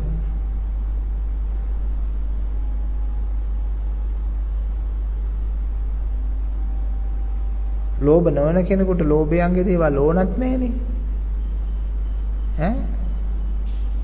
ලෝභ නැති කෙනෙකුට ලෝභයන්ගේ දේවල් අවශ්‍යත් නැහැ. මෙන්න වැඩක් ලෝකේ. අරකට ලෝභයි කිය ලෝභ නැති එක මෙන්න අදිනව ලෝභයගේ දේවල්. එතකොට එයා ඩබල් ලෝභයෙක්නේ. ට්‍රිපල් ලෝභයෙක්. එයා ඊට වඩා දහස් ගුණයක ලෝභයෙක්. අරයට ලෝභයක් කිය මෙයා අදිනකොට. ඒසා ඔය අනිත් අයට ලෝභයි කියන මිනිස්සු ඩබල් ලෝභයෝ. ඒ වගේම ඉරිසියාකාරයෝ. සැබෑ මිනිස්සයා අනුන්ගේ ලෝභ දේශ මොහ නෙමෙයි හොයන්නේ තමන්ගේ ලෝභ දේශ මොහයි. ඉතින් මම මේවා කියලා දෙන්නේ බුදු වදනින් මට පැවරිච්ච කාර්යයක්. බහුජන හිතාය බහුජන සුඛාය හිතානුකම්පාය වශයෙන් දේශනා කරලා තියෙන හිත පිණිස අනුකම්පා පිණිස ධර්මයේ කියන්නේ. එතකොට මම මේ අනිත්‍යයේ ලෝභ දේශ මොහ වෙනව නෙවෙයි. අනිත්‍යයට මේ බණපද ටික කියලා දෙන්න ඕන මෙන්න මේකයි ධහම කියලා. එතකොට මේ ධහම ඒ අනුකාරයෙන් තමයි සකසා ගනීවි අරයාගේ මෙයාගේ වැරද්ද. අර හාමුදුරන්ගේ මේ හාමුදුරන්ගේ අර දේශකයාගේ මේ දේශකයාගේ වැරද්ද. අරයා රහත්ද නැද්ද? දැන් මම රහත්ද නැද්ද කියලා බලන්න.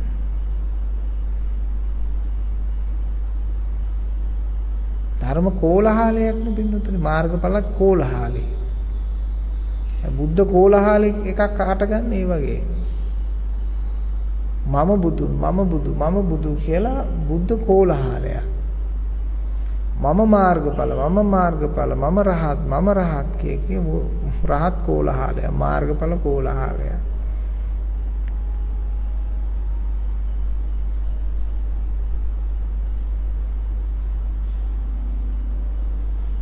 Taman දහමක් අවබෝධ කරගන්නේ කාටවත් කියන්නවත් කාගේවත් පැසසුම් ලබන්නවත් නෙමෙයි. ඒක Tamanට සුව පිණිස. ඒක Tamanට සුව පිණිස. කවුරුත් ඒක දැනගත්තත් එකයි නැතත් එකයි. කියන්න අවශ්‍ය කරන්නේ නැහැ. ධර්මානුකූලව එයා දකිනවා දේශන දහම අනුව Taman ධර්මයෙන් පෝෂත් වෙන තරමට අනිත් කෙනාගේ ගුණ. බුදු ගුණ දකින්න හරියට බුදු කෙනෙක් වෙන්න ඕන. රහත් ගුණ දකින්න හරියට රහත් කෙනෙක් වෙන්න ඕන. මාර්ගඵල ගුණයක් දකින්නේ මාර්ගඵලයට එන්න ඕන පිළිතුරේ. එහෙම නැතුව සෝවාන් මාර්ගඵලයේ ඉන්න කෙනාටවත් අනාගාමී මාර්ගඵලයේ ඉන්න කෙනාගේ ගුණ දකින්න බෑ හරියට. අනාගාමී මාර්ගඵලලාභියගේ ගුණ දකින්න පුළුවන්කම තියෙන අනාගාමී කෙනෙකුටමයි. අරියත් මාර්ගඵලයේ ගුණ දකින්න බෑ වෙනුතුන අනාගාමී කෙනාටවත්. අරියත් මාර්ගඵලයේ ගුණ දකින්න අරියත් වෙන්න ඕන. ඒ නිසා සෝවාන් භවයේ හරි ගුණ විවේචනය කරන්න ඔබ පරම පාරිශුද්ධ ආකාරයෙන් සෝවාන් විය යුතුයි. බොරු සෝවාන් නෙමෙයි හැබැයිටම සක්කාය දිට්ඨි විචිකිච්ඡා සීලබ්බත පරාමාස කියන සංයෝජන තුන යා තුල දක්නට නැති වෙන්න ඕන. අව්‍යාජ වශයෙන්ම අපි දැකලා තියෙනවා මාර්ගඵලලාභීන් විවිධ අය. රැවටිච්ච අය දැකලා තියෙනවා. මුලා වෙච්ච අය. ඒගොල්ලෝ මුලාවෙන් කියන්නේ. සමහර අය අපි දැකලා තියෙනවා සට කපටියෝ. සට කපට මාර්ගඵලලාභීන් දැකලා තියෙනවා. මිනිහක් දන්නෝ දැනම තමයි මාර්ගඵල නැහැ කියලා මාර්ගඵලයි කියලා කියා ගන්නවා. ඒ සට කපට හම්බ කරන් කෑම සඳහා පැවිද්දොත් හිටියා ගිහියොත් හිටියා. එහෙම අයත් අපි දැකලා තියෙනවා. තේරුණානේ? ඒ වගේම ඔළුව පිස්සු වැටිලා මාර්ගඵලයේ කියන කට්ටිය ඕන තරම් ඉඳලා තියෙනවා. අපිත් අර එක හාමුදුරු කෙනෙක් හිටියා. එයා මානසික ආබාධයකින් තමයි මහාන වුණෙත්. මහාන වෙලත් එයාට ඔය රෝහල්ගතව ප්‍රතිකාර කරන්න වෙනවා. එතකොට අපිත් යනවා ඒ හාමුදුරුවන්ව අරගෙන ඒ රෝහල් වලට ගියාම මට ඉතින් අනිත් අයත් හම්බ වෙනවා. හම්බුනහම මම ඉතින් ඒගොල්ලොම පොඩ්ඩක් පරීක්ෂා කරලා බලනවා මොකද මේ මානසික රෝග වලටපත් වෙලා තියෙන්නේ කියලා. ඉතින් ඒක කොළු ගැටේ හිටිය අනාගාමී කොල්ලෙක්. මිනිහා කියනවා මට අනාගාමී කොල්ලෙක්. මට යන්න පුළුවන් එක එකව කියනවා. ඉතින් මූදයට යන්න පුළුවන්, දිව්‍ය ලෝකවල යන්න පුළුවන්, අපාය යන්න පුළුවන් කීකේ. මම මොකද්ද කර භාවනාව කියලා. එයා කියනවා හුස්ම නොගෙන ඉන්න භාවනාව තමයි මම කරේ කිව්වා. මේ යගා හුස්ම නොගෙන ඉන්න ගිහිල්ලා මොලේ සෛල මැරිලා. ඒ ඉස්සර තිබිච්ච භාවනා ක්‍රමය කොහේ හරි පොත්වල තිබිලා දැකලා කරලා. මොකද හේතුව පොඩි ඒකේ විද්‍යාවක් තියෙන. ඔයගොල්ලෝ ටෙස්ට් කරලා බලන්න යන්න එපා. හුස්ම නොගෙන ඉන්නකොට සිතිවිලි වල වේගය අඩු වෙනවා, සිතිවිලි නැති වෙනවා. තේරුණානේ? එක්තරා ප්‍රශ්නයක් ඒක. ඔයගොල්ලෝ කරලා යන්න එපා. මොලේ ශෛල මැරෙන හුස්ම ගන්න යන්න එපා. ඒක එහෙම දෙයක් තියෙනවා. මම ඒක ලොකුවට කරේ නැතුණාට පොඩ්ඩක් ටෙස්ට් කරලා බලලා තියෙනවා. එහෙම හානියක් වෙන්නේ නැති වෙන විදියට. පරීක්ෂණයක් වශයෙන්. ඉතින් ඕකට ඇබ්බැහි වුණාම පොඩි සතුටක් දැනෙනවා. ඉතින් මිනිහා හිටියා ඒක හොඳ මාර්ගඵල ලබන මාර්ගයක් කියලා හිතලා මානසික සහනය ලැබෙන ක්‍රමවේදයක් කියලා හිතලා මිනිහා හුස්ම නොගැනීමේ භාවනාව කරලා. එන්න ශෛල මැරලා මානසික රෝහල් වල ඉන්නවා. ඉතින් ඒ වගේම නොයෙකුත් භාවනාවල් තියෙනවා. එහෙම කරලා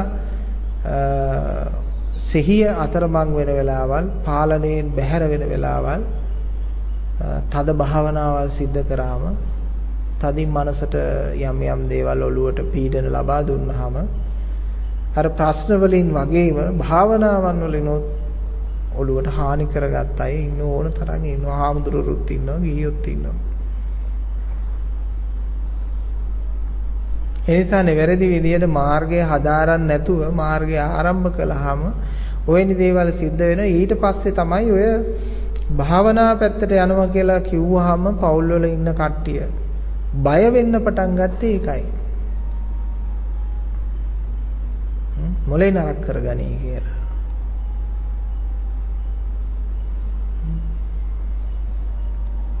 මොලේ නරක වෙච්ච අයට වෙනතුනේ මේ ධර්මය තේරුම් ගන්නත් බෑ. මේ ධර්මයේ තේරුම් ගන්න දවසින් දවස තියෙන මොලේ හොඳට හැදෙනව මිසක් නරක වෙන්නේ නැහැ. කන්න බොන්න බැරි වෙන්නෙත් නැහැ. පවතින අපහසුතාවයක් ඇති වෙන්නෙත් නැහැ. බොහෝම නිරෝගී ලක්ෂණ පෙන්වන්න පටන් ගන්නවා මානසිකව හා කායිකව. ධර්මයේ පිළිවෙත් නිසා ඇතිවෙච්ච රෝගාබාධ තියෙන්න පුළුවන් කෙනෙකුට. සමාජයේ තියෙන මේ වසවිස කාලා ඇති වෙන රෝගාබාධ තියෙන්න පුළුවන් මිනිස්සුන්ට. නමුත් ඒක මනස පදනම් වෙලා නම් කිසි දෙයක් හැදෙන්නේ නැහැ. මොකද හේතුව ඒ තරම් හොඳ මානසික සුවතාවයක් උදාවක් ඇති කරන ධර්මයේ තුලින්. නිරෝගී මනසක්, ශක්තිමත් මනසක් නිර්මාණය කරන ධර්මයේ තුලින්. සිතවිලි වල තද කරන්න, පීඩන ඇති කරන්න නෙමෙයි කියලා දෙන්නේ. හිත සැහැල්ලු කරන්න. දවසින් දවස අවබෝධයෙන් යුක්තව සැහැල්ලු කරන්න අත්හරින්නයි කියලා දෙන්නේ.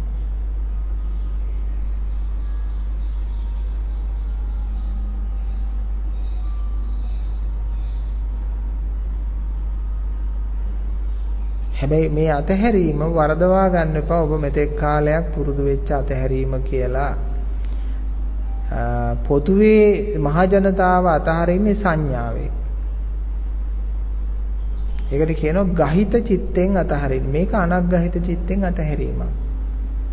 අනග්ගහිත චිත්තෝ දානන්දේති. ලස්සන වචනයක්. මේක බොහෝම ගැඹුරු වචනයක්. මේ ප්‍රකාශ වෙලා තියෙන්නේ. මේක ගොඩාක් අය හිතනවා කිසිම බලාපොරොත්තු නැතුව දන් දෙන්න කිව්ව කියලා. ඕක එහෙම නෙමෙයි පිටුතුනේ. ඕක ඇතුලේ මහා ගැඹීරත්වයක් තියෙනවා. දැන් අඟුලිමාලට නතර වෙන්න කිව්වහම ඒක ඇතුලේ මහා ගැඹීර බවක් තිබුණා. පටාචාරාවට සිහිය ඇතුව එන්න කියලා කිව්වහම ඒකේ ලොකු ගැඹීර බවක් තිබුණා.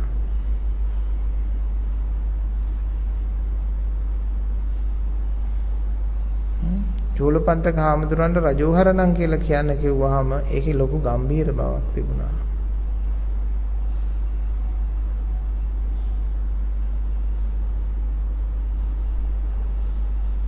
ඒ වගේ තථාගතයන්න් වහන්සේගේ යම් ප්‍රකාශයක් වේද ඒකේ හරි ගැඹුරු බවක් තියෙනවා. අනග්ගහිත චිත්තෝ දානන්දේති.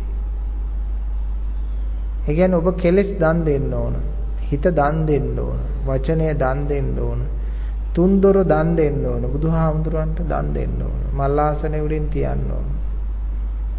දැන් බලන්න ඔබට කරදර දෙන්නේ ඔය සිත කය වචනේනේ. මේ මල්ලාසනේ උඩේ තියලා ඔබ එළියට බහලා යන්න. ඔබ මේ වැඩේ කරන්නේ ඔබ යන්නේ හිතත් අරගෙන. ආන්න වද දෙනවා. ඉතින් වදකෙක් මොකටද අරන් යන්නේ? වදකයා තියලා යන්නේ. සිත කය වචනය මල්ලාසනේ උඩින් තියලා ඔබ බහලා යන්න.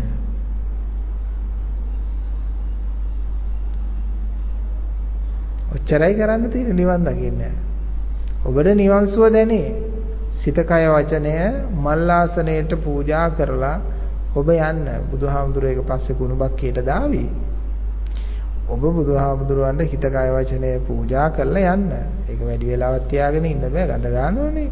ඒක ඉක්මනින් කුණුබක්කියට දාවි.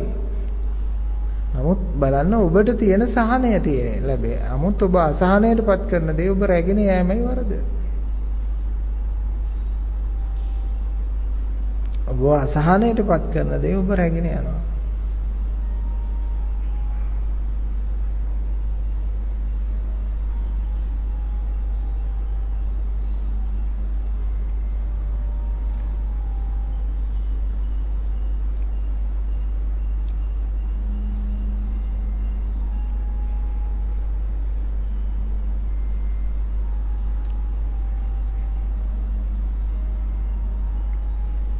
නිවන් දකින්න වෙන මොකවත් ඕනේ විහාරයට යන්න හිත කය වචනේ තුන්දොර මල් ආසනෙන් තියන්න ඔබ බහැලා යන්න ඔබ එතන ඉවත් වෙන්න ඔබ කියන වචනේ ඉතින් භාවිතා කරන සම්මුති වශයෙන් දැන් ඔබ ඉන්න පුළුවන්ද එතන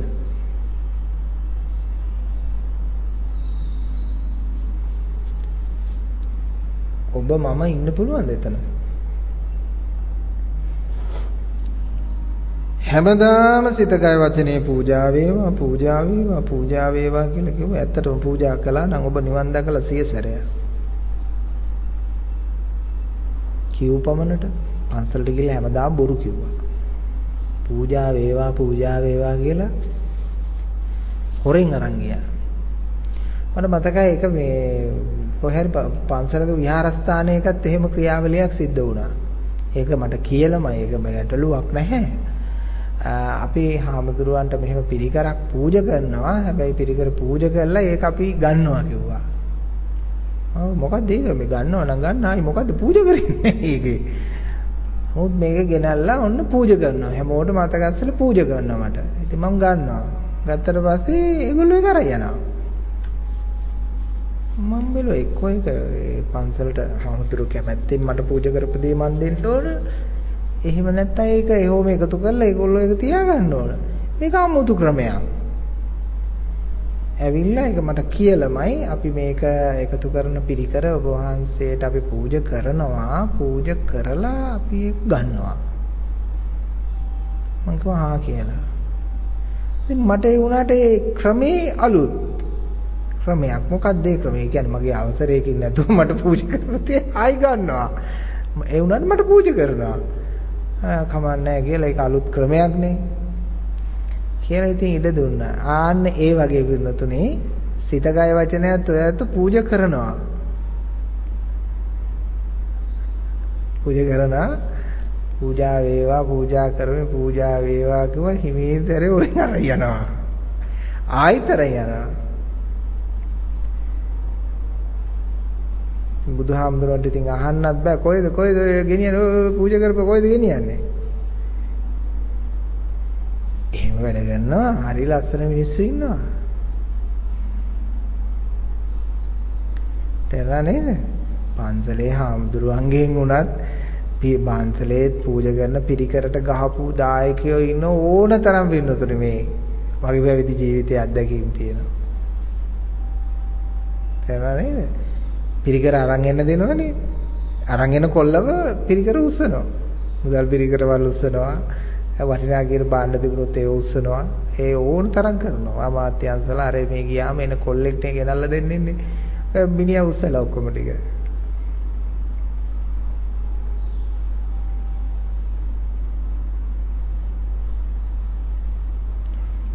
ඉතින් අන්න ඒ වගේ වෙන්නතුනේ පූජා කරනවා ඒක උස්සන් යනවා.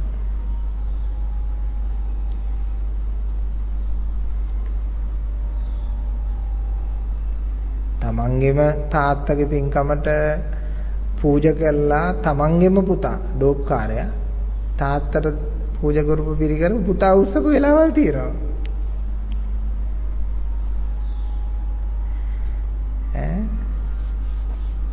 ඒ හරි ලස්සන දේවල් තියෙන්නේ. ගොඩාක් ඔය පන්සල් ආශ්‍රිතව ජීවත් වෙච්ච දායකයෝ වගේ කට්ටිය. ඒගොල්ලන්ට ශ්‍රද්ධාව නැහැ. ශ්‍රද්ධාව නැහැ. ප්‍රඥාව නැහැ. පන්සලක් ආශ්‍රිතව මිනිස්සෙක් හිටියා කියලා කිව්වොත් මම යාව සලකන්නේ බොහොම නරක මිනිස්සෙක් හැටියට. මොකද ශ්‍රද්ධාව නැහැ ප්‍රඥාව නැහැ. ඒ වගේම පන්සලට සම්බන්ධ දේශපාලකයෙක් ගත්තත් ඒත් එහෙමයි. ශ්‍රද්ධාවක් නැහැ ප්‍රඥාවක් නැහැ. හාමුදුරුවොත් එක්ක එකට කන බොන ජීවිත ගත කරනවා නම් එයාට ශ්‍රද්ධාවක් නැහැ ප්‍රඥාවක් නැහැ. ඒතකොට මේ වැඩි හරියක් ගිහියන්ගේ මේ පිරිමි පාර්ශවය ඇයි වැඩි බණ ධර්මයට යන්නේ නැත්තේ? ශ්‍රද්ධාව නැහැ ප්‍රඥාව නැහැ. මොකද හාමුදුරුවෝගේ කෙරුම් කාරකම් දිහා බලනවා. ඉතින් සරල මනසක් තියෙන සරල මනසින් ඒක දිහා බලලා හාමුදුරුවන්ට සරල මනසක් තියෙන්නේ. ඒක නිසා ඒ ගිහියෝ කල්පනා කරනවා ඔය තට්ටිය ළඟ ඇති දෙයක් නැහැ කියන සලකීමක් තියෙනවා. වෙන්න පුළුවන්. වෙන්න පුළුවන්. නමුත් හැමෝම එක මිම්මට දාන්න එපා. මේ ලෝකේ ග්‍රන්ථ ධූරයේ ඉන්න භික්ෂුන් වහන්සේලා ඉන්නවා, ග්‍රාමවාසී භික්ෂුන් වහන්සේලා ඉන්නවා, ආරණ්‍ය වාසී භික්ෂුන් වහන්සේලා ඉන්නවා, විදර්ශනා ධූරයේ භික්ෂුන් වහන්සේලා ඉන්නෝ ඒක විවිධයි. ඒ නිසා Tamanට අවශ්‍ය කරන දේ යම් තැනකින් හොයන්න. ඔක්කොම එක බිම්මකට දාන්න යන්න එපා. තමන්ගේ ශ්‍රද්ධාව බිඳ ගන්න එපා. අපිත් දැකලා තියෙන ඕන තරම්. අඩිබුඩි ගහන අය දැකලා තියෙනවා. රැයට කලිසම් ෂර්ට් ඇඳගෙන සංගීත සම්දර්ශන බලන්න යන අය දැකලා තියෙනවා. ඕන තරම් අය දැකලා තියෙනවා. ඉතින් වරදක් නොවන දේවල් වරදක් කියලා හිතාගන්න ගිහියෝ ඉන්න සමාජයකුත් අපි දකිනවා. හාමුදුරු කෙනෙක් බයික් එකේ ගියාම අපහැදෙන මිනිස්සු ඉන්නවා. වාහනයක් කෙලෙව්වොත් අපහැදෙන මිනිස්සු ඉන්නවා. සමහර රටවල මහා දාර්ශනිකයෝ වාහනයක් කෙලවන් යන ඌ දුස්සීලයා කියලා පන්නන්නේ නැහැ. වාහනයක් පැදවීම කියන්නේ වරදක් නෙමෙයි. දර්ශනය කියන්නේ වෙනම එකක්.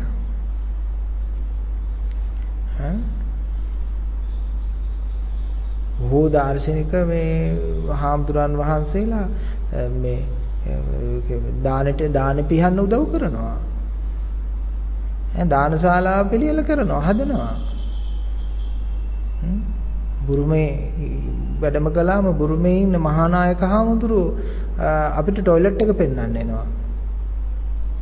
මේ අර වටාර්ථ ධ්‍යාන මෙහෙම ඉන්න බුරුමේ ඉන්න මහානායක හාමුදුරුවෝ වහන්සේ අති ගම්බීර විදියට මහා ශාලාවක මේ ස්ථානයක ඉන්න අපේ රටේ මහානායක හාමුදුරුවෝගේ වැඩ ඉන්න උන්වහන්සේ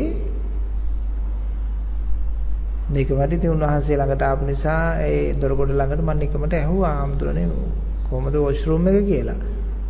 මේ ස්වාමීන් වහන්සේ ආවයි කියන්නකො පඩිය බහැලා ඇවිල්ලා දැන් යනවා. උන්වහන්සේ පස්සේ අපි යනවා. ගිහිල්ලා පෙන්නෝ ඇඟිල්ල දික් කරලා මේ මෙතන යන්න කියලා මට හීන්දානිය දැම්මා. කියන්නේ අතරම කඳුළු ආවා.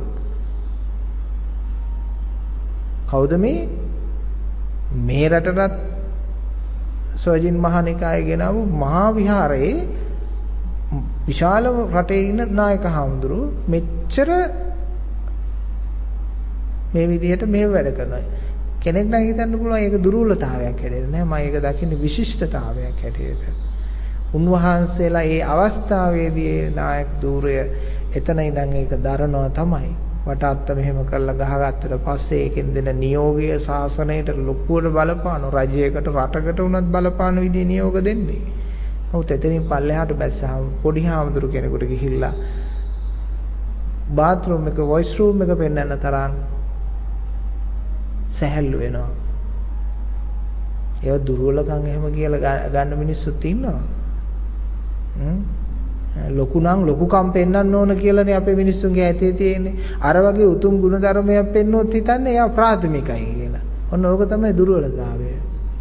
ඒව උතුම් ගුණ ධර්ම. ඒකට හේතුව ඒකෙ පෙන්වන්නේ උන්වහන්සේ ඒ තැන්වල ඒක දරනවා. එතනින් පස්සේ ආයි සරලයි. දැන් මම මේ විදියට මේ සොරේම මට හැම වෙලාවෙම කතා කරන්න බෑනේ. මෙතෙන්දි මේ ධර්මාසනාරූඪව මේ සොරෙන් කතා කරනවා ආයි බැස්සම ආයි සරලයි.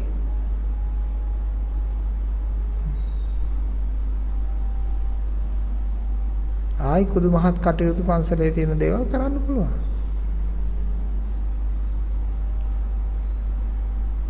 එනිසා වෙනතුන මේ ලෝකයේ තියෙන්නේ මේ ලෝක සම්මත රඟමඩලා. යථාර්ථය අවබෝධ කරගත්ත කෙනාට ඔය කිසිම දෙයක මාන උද්දච්චකම් අවිද්‍යාව නැහැ. තත්ත විපස්සනා. ඒ මොහොතේ අලුත් වෙනවා. මනස දියුණු වෙන තරමට මිනිස්සයා සැහැල්ලු වෙනවා, අර්ථ සම්පන්න වෙනවා. යථාර්ථවාදී වෙනවා. ජීවිතේ ලස්සන කරගන්න. මම ලොක්ක මම දෙවෙනියා මම පොඩ්ඩක් කියලා එම ආරූඪ කරගන්නේ. ඇති දේ ගණන් හදන්නෙත් නැහැ නැති දේ ගණන් හදන්නෙත් නැහැ. හොරකම් කරන්නේ, වංචා කරන්නේ. පිනතුන්ට කියන්නේ බුරුම රට හරි ලස්සන රටක් කියලා කියන්නේ අපේ ගියපු ස්වාමින් වහන්සේ දිදුල නාලිකාවේ හාමුදුරුවොත් එක්ක වැඩම කරේ අපි අනේ උන්වහන්සේ කිව්වා මේ ඕන තැනක සෙරප්පු දෙක පන්නලා යන්න කිව්වා. බෑග් එකත් ඕනනම් තියලා යන්න කිව්වා. ඇයි කිව්වා? ඔයා එනකන් මේ බෑග් එකයි සෙරප්පු දෙකයි එතනම තියේ කිව්වා. ඒක බොහොම ලස්සන දෙයක්. ඒක කිසිම රටක, ඒක පාකිස්තානයේදී, ඒක ඉන්දියාවේදී, ඒක ටච් මහල ළඟදී, ඒක බුද්ධ ගයාවේ ළඟදීවත් ඒ සහතිකය දෙන්න බෑ. අපේ ගිහිල්ලා මේ මාලිගාව ළඟවත් ඒක දෙන්න බෑ. ඒක මුරකාරයෙක් එකට හිටියොත් නම්බරයක් ගහලා ඒක රැකලා දෙයි. නැත්තම් තියලා තිබ්බොත් උස්සන් යනවා. මේ පන්සලට ආපු මිනිස්සයා උස්සන් යනවා. තේරුණා නේද? දැන් පන්සල් වල තව සිද්ධි තියෙනවා ලංකාවේ. ඒක එක සරප්පුවක් විසි කරනවා. අනිත් සරප්පුව තියලා යනවා. ඉතින් අනිත් සරප්පුව වැඩක් නැති නිසා ඒකත් දාලා ගියාට පස්සේ අරුව ඒකත් අහුලා යනවා. ඔය අනිත් රටවල් වලත් ඒක තියෙනවා. ටච් මහල් ළඟේම ආයි සරප්පු දෙකක් හොඳ දෙකක් පෙන්නුවොත් ඉවරයි. ආයි හම්බෙන්නේ නැහැ. ඔළුව පීරන්න බෑග් එක බිමින් තිබ්බොත් බෑග් එක නැහැ. දැන් මේ ආසියාතිකරයේ මේ රටවල් වල අපි ඇවිදිනකොට බෑග් එකක් තදින් අල්ලගෙන ඇවිදින්න සිද්ධ වෙනවා. කපන් යයි කියලා බයට. ඉතින් සමහර රටවල් වල මිනිස්සු මේ මනුස්ස සමාජය තුලින්ම තීරණය කරවෙනවා හොරකම හොඳ නැහැ. හොරකම කියන්නේ දැඩි වරදක් නරකක් කියලා කල්පනා කරනවා. ලංකාවේ නම් ඉතින් 110 හොරකම ලියාපදිංචි. ඊට එහා හොරකම වුණත් ඔයා මට වඩා හොරකම් කරලා තියෙනවා කියලා කිව්වහම හරි. ඒක තමයි වැඩේ. ඉතින් මිනිස්සු ජීවිතේ තේරුම් ගන්න උත්සාහ කරන්න, තමන්ගේ සිතට එකඟව කටයුතු කරන්න උත්සාහ කරන්න, වරදවල් වෙලා තියෙනවා ඒව නිවැරදි කරගන්න උත්සාහ කරන්න. චේතාන්විතව කාටවත් කරදරයක්, හිරිහැරයක්, පීඩාවක් නොකර ජීවත් වෙන්න. කාටවත් වංචාවක් කරන්න නැතුව ජීවත් වෙන්න. කරනවා නම් ඒක දේ කරනවා කියන්නේ නැත්තම් නොකරනවා නම් නොකරනවා කියන්නේ එච්චරයි. කරනවා නම් කරනවා, නොකරනවා නම් නොකරනවා. ඒකට පැහැදිලි සිතක්. තමන් ලෝභ නම් ලෝභයි කියන එකත් හොඳයි. මං හරි ලෝභයි කියන මිනිස්සු ඉන්නවා. ඒක හරි අගය කරනවා. මට හාමුදුරනේ හරි කේන්ති යනවා. ඒකත් හරි වටිනවා. මං කියනවා ඔබතුමා කොච්චර හොඳද? සමහර මිනිස්සු කියනවා සායනාස අපිට ඔබ වහන්සේ දැක ඉරිසියා හිතෙනවා. මං කිව්වා බොහොම හොඳයි ඔබතුමා. ඒක තේරුම් අරගෙන ඒක දකින්න එක ගොඩක් කොච්චර හොඳද? මට ඔබ වහන්සේ ගැන කේන්ති යනවා.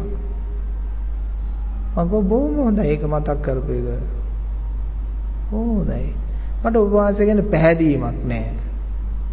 බොහොම හොඳයි ඔබතුමා. අර පැහැදීමක් නැතුව අර හිතේ හංගන් ඉන්න මිනිසුන්ට වඩා ඔබතුමා ඉතා ශ්‍රේෂ්ඨයි. මොකද ඔබතුමාගේ හිතේ ඇති වෙන දේ ඔබතුමා දකිනවා, අනිත් එක ඔබතුමා ඒක කියනවා. මට ඉස්සර පැහැදීමක් තිබුණ නැහැ. දැන් පැහැදීමක් තියෙනවා. ඒකත් හොඳයි දකින්න එක. මට ඉස්සර පැහැදීමක් තිබුණා, දැන් පැහැදීමක් නැහැ. මොකක් හරි කියපු එකක් නිසා, කරපු එකක් නැහැ. මොකක් හරි එකක් නිසා පැහැදීම නැතුව ගිහිල්ලා. මම කියනවා ඒකත් හොඳයි දකින්න එක. ඒ ඉස්සෙල්ලා පැහැදීමක් තිබිලා දැන් නැතුව ගියානේ. මම කියනවා ඉතින් ආයි තව කාලයක් ගියම ඇති වෙන්නත් ඉඩයි ඕක. නැති වෙච්ච එක ආයෙ ඇති වෙන්නත් ඉඩයි. ඕක තමයි හිතේ ස්වභාවය. අපිටත් යම් පුජ්‍යලෝ ගැන කේන්ති හිතෙනවා, ආයි ආදරේ කරුණාව හිතෙනවා, ආයි මෛත්‍රිය දයාව හිතෙනවා, ආයි අනුකම්පාව හිතෙනවා. අපි ගැනත් අපිට එහෙම තමයි හිතෙන්නේ. අපි ගැන අපිටම කේන්ති යනවා, අපි ගැනම අපිට අනුකම්පා හිතෙනවා, අපි ගැනම අපිට දුක හිතෙනවා, අපි ගැනම අපිට ආඩම්බර හිතෙනවා. නේද? අපි ගැනම අපිට කලකිරීම හිතෙනවා, අපි ගැනම අපිට සතුට හිතෙනවා.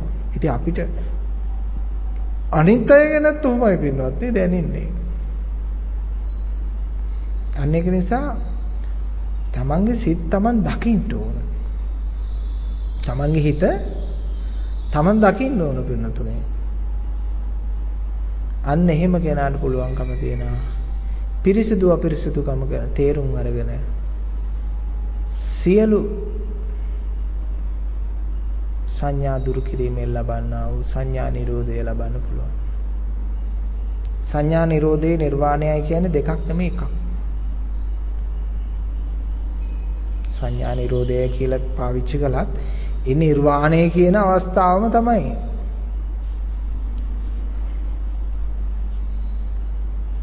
බැඳීම් නැතුව ඉන්නවත් නෙමෙයි, ඇතුව ඉන්නවත් නෙමෙයි. තද නින්දට ගියා වගේ තමයි පින්නතුනේ නිර්වාණයට පැමිණියාම. ඔන්න ලොකු රහසිගත ස්වභාවයක් ඔන්න එලි දැක්වුවා අන්නේ වචනේ. නැවත නැවත අහලා ඔබ තේරුම් ගන්න.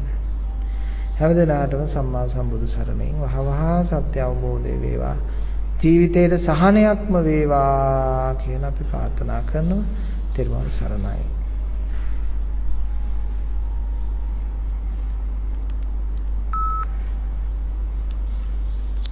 පින් ඇති දායකත්වය අද දවසේ අපි සිහිපත් කරන්න කැමතියි.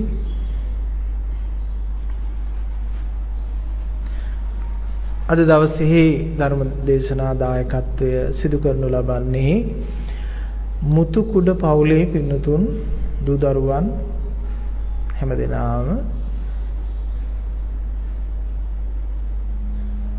අනෝජා ඇල්විටිගල පින්වත් ඒ මහත්මියත් ඒ වගේම ගහවණී ඇල්විටිගල ඒ මහත්මයා සරෝජා මුතුකුඩ අනෝමා පෙරේරා ක්‍රිස්ටෝපර් පෙරේරා සහ මොනුපුරු මිනිපිරියන් වන තිලින හා ලහිරු ඇල්විටිගල සහ අචිනි පෙරේරා සහ යන දුවදරුවන් මොනුපුරු මිනිපිරියන් ඇතුළු පවුලේ පින්නතුන් හැමදෙනාම දායකත්වයේ ධර්මින් බලාපොරොත්තු වන්නේ තමන්ගේ ආදරණීය පියාණන් වහන්සේට ඔක්තෝබර් මාසේ ඒ 16 වන දින ජන්මදිනය සමරන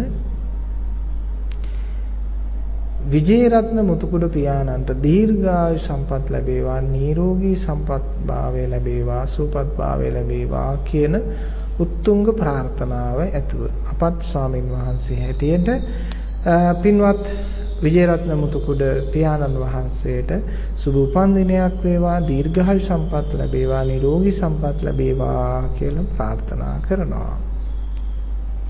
ඒ වගේම මීට වසර 9කට පෙර ආතුව අප අතරින් සමුගත්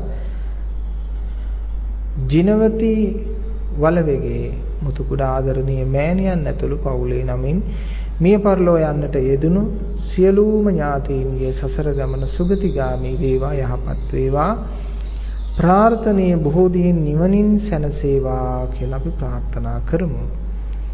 ඒ වගේම ආනන්ද ස්වාමීන් වහන්සේටත් එම පවුලේ සෑම සිළු දෙනාටමත් සද්ධර්මයේ ශ්‍රවණය කරන සෑම සිළු දෙනාටමත් රටවාසී ලෝකවාසී හැම දෙනාටමත් මේ රෝග පීඩාවන්ගෙන් වැළකී ආයුරාෝග්‍ය සැප වර්ධනය සලසාගෙන ධර්ම අවබෝධය දියුණු පවුණු කරගෙන කටයුතු කරන්නට තුරුණුවන්ගේ ආශිර්වාදයේ ධර්මදේශනාවේ ආශිර්වාදයේ ලැබේවා කියලා ප්‍රාර්ථනා කරනවා. අද දවසේ දායකත්වයේ දැක්වූ ඒ මුතුකුඩ පවුලේ දූ දරුවන් මොනුපුරු මිනිපිරියන් ඇතුළු හැමදෙනාගේ මුතුන් ප්‍රාර්ථනාව වූ පියාණන් වහන්සේගේ උපන්දිනය වෙනුවෙන් සෙත් පැතීම, ඒ වගේම ලෝකවාසී හැමදෙනාටම සෙත් ප්‍රාර්ථනා කිරීම, මිය පරලෝ යන්නට යෙදුණු ඥාතීන්ට නිර්වාණ අවබෝධය ප්‍රාර්ථනා කිරීම ආදී කොට ඇති සියලු සත් ප්‍රාර්ථනා බලාපොරොත්තු එලෙසම ඉෂ්ට සිද්ධ වේවා කියලා අපි ප්‍රාර්ථනා කරනවා. ඔබටත් මෙවන් වූ ධර්මදේශනා දායකත්වයන් ලබා ගැනීමට කැමැත්තේ නම් අපව සම්බන්ධ කරගන්න. ඔබටත් දහම් කුසල බලයෙන් සියලු යහපත වේවා කියලා අපි ප්‍රාර්ථනා කරනවා. අභිවාදන සීලෙස්ස නිච්ඡං උද්ධාපචායිනෝ චත්තාරෝ ධම්මා වඩ්ඩಂತಿ ආයුවන්නෝ සුඛං බලං ආයුරාෝග්‍ය සම්පatti පඤ්ඤාවන්තස්ස හේතුච අතෝ නිබ්බාන සම්පatti මිනාතේ සමිඤ්ඤතු. සම්බුදු සරණින් සියලු යහපත වේවා, සුවපත් වේවා, සුවපත් වේවා, සුවපත්